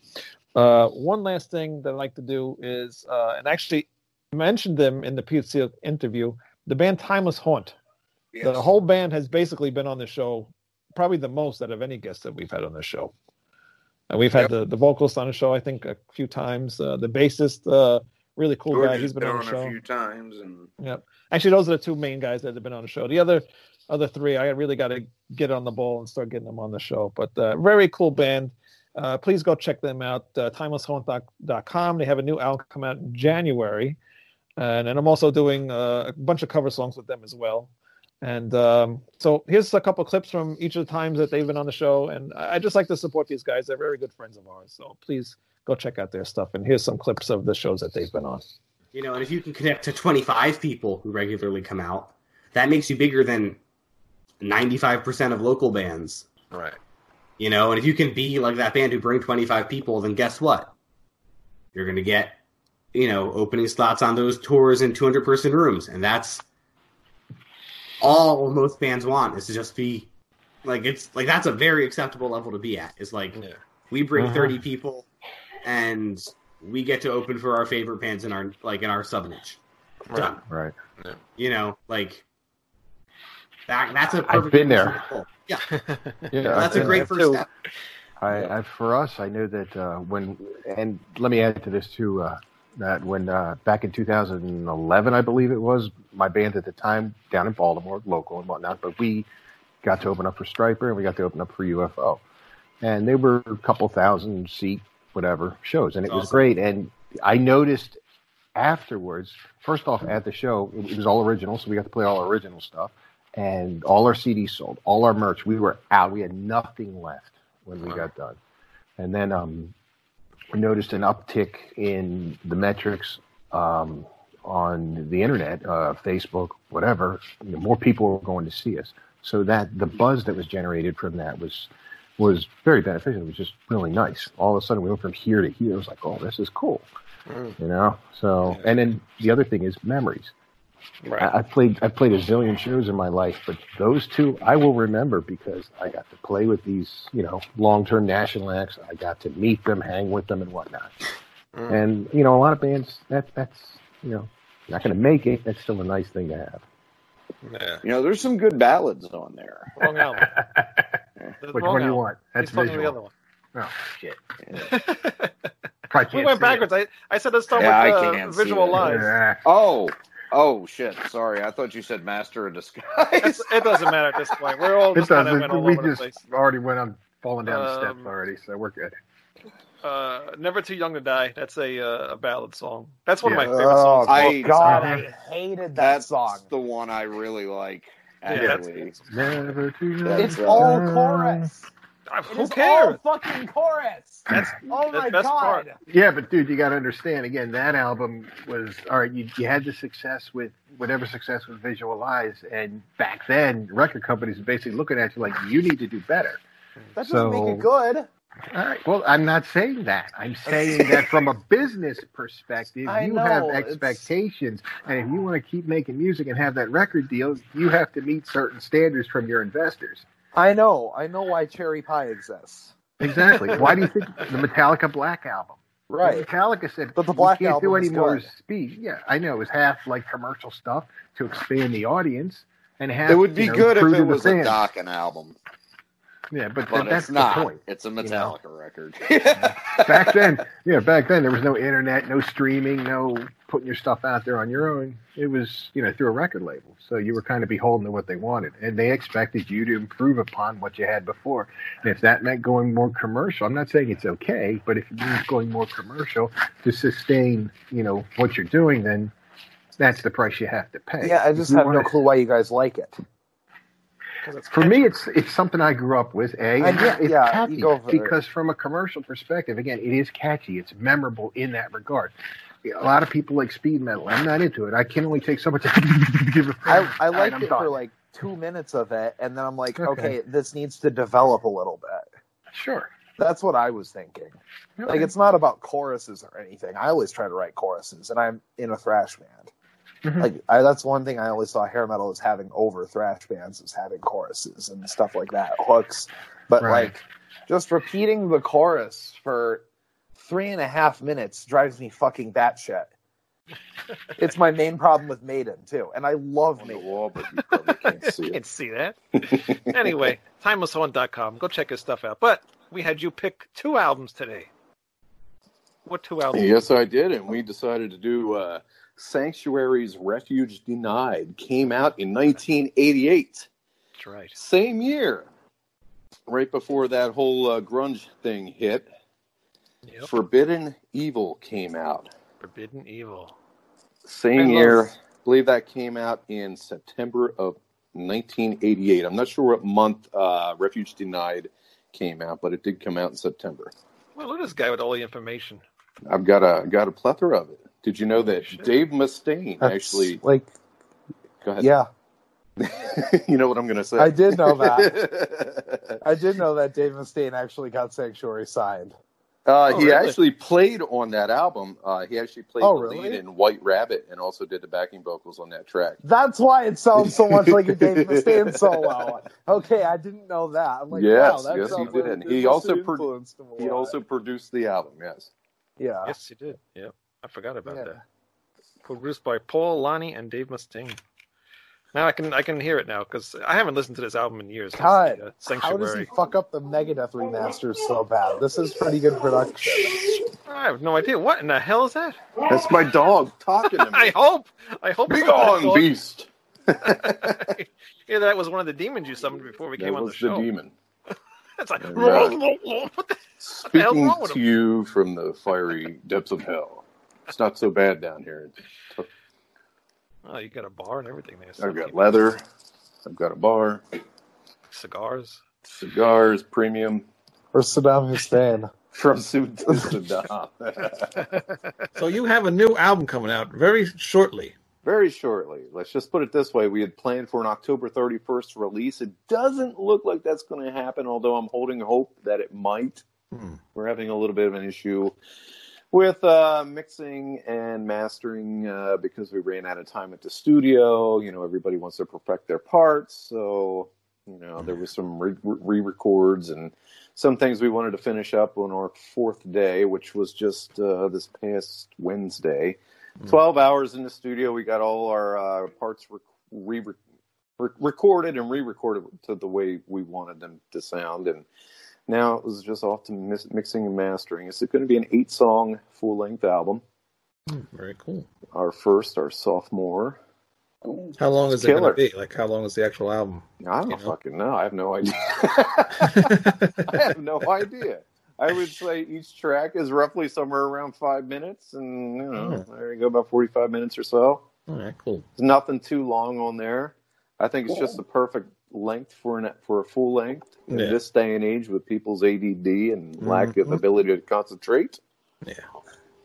I love the album. It's we're definitely coming into our own. It's going to sound a little bit different than the first album. There's more element of classic metal in it.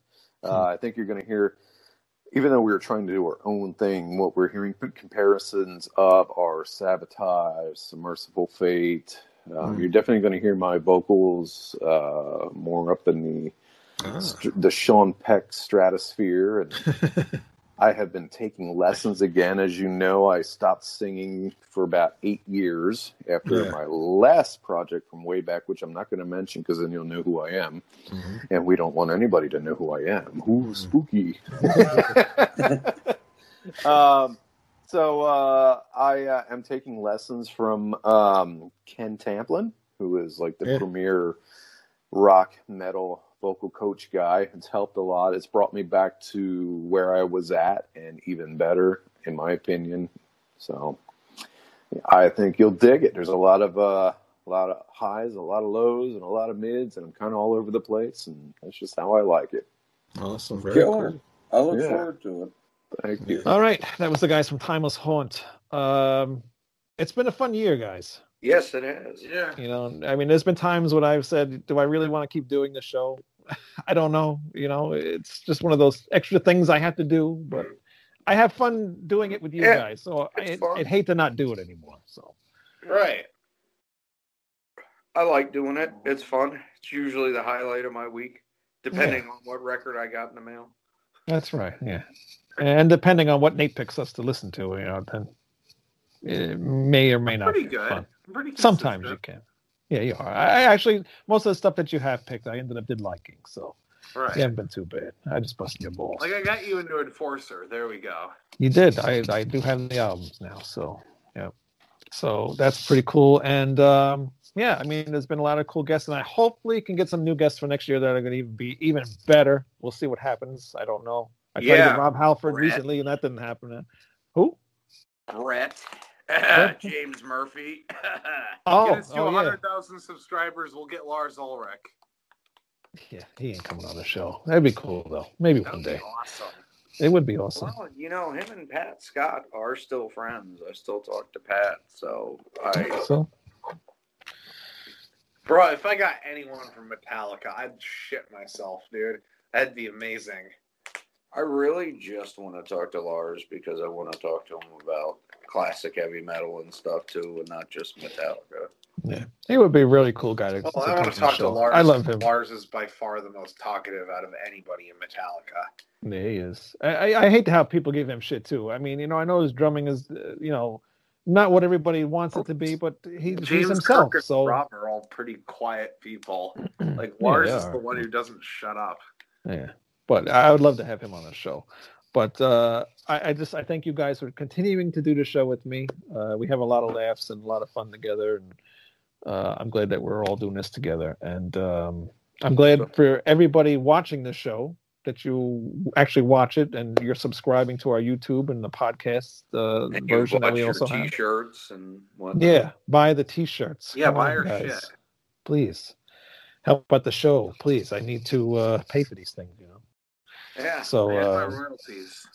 Yeah, soon, one day. But I make the T-shirts as subscribers. I'll make Rat Salad Review protractors. You promise? Oh, I promise. All right. Dude, as long as you promise. Angles are going to be rat and saladed so fucking quick. You know, I never said what quality it would be either. I just That's all right. From work and Sharpie Rat Salad Review across the back in Voivod font. That's fine. Whatever we can get. But yeah, I try to keep those shirts as cheap as possible so everybody can afford them. So please buy a T-shirt. Yeah. So I hope that helps us out, and please help us out a little bit. And also our Rat Sound Review Network, the podcast, we have so many shows on there. Lou Mav's Music is Life. We have Suck My Balls, the South Park show. Old Man, what? Infinite Fringe. I haven't done the Infinite Fringe in quite a while. Old Man Metal's Musings, he's still on there, but he doesn't do every month, or every week, so he's kind of sporadic. What else do we have? Oh, the Right Opinion. He's another one that's not always on, but he does shows every once in a while. Oops. And shouldn't have said his name. I think it cut out. Harrison. So you're okay. Am I missing any shows? Oh, Beyond Bushido. How can I miss Beyond Bushido? Yeah, which I'm going to be on their episode too. I believe next week. Yep, Ralph Vieira's Vault, and I believe that's it. Yes. We've had some shows come and go recently, so I can't remember everything. But yeah, that's how we. I forgot they were gone. Actually. Yeah. No specific reason. I'm not mad at anybody for anything. It's just there's too many shows. I can't keep up with everything, so it is what it is. But you'll find everything at ratsaladreview.com, and you can find all of our shows, all our in-between shit and everything. And Nate, what's going on with the music? I mean, my guitar player's headphones broke, so mastering is going to be on hold until he gets a new pair of good studio headphones. But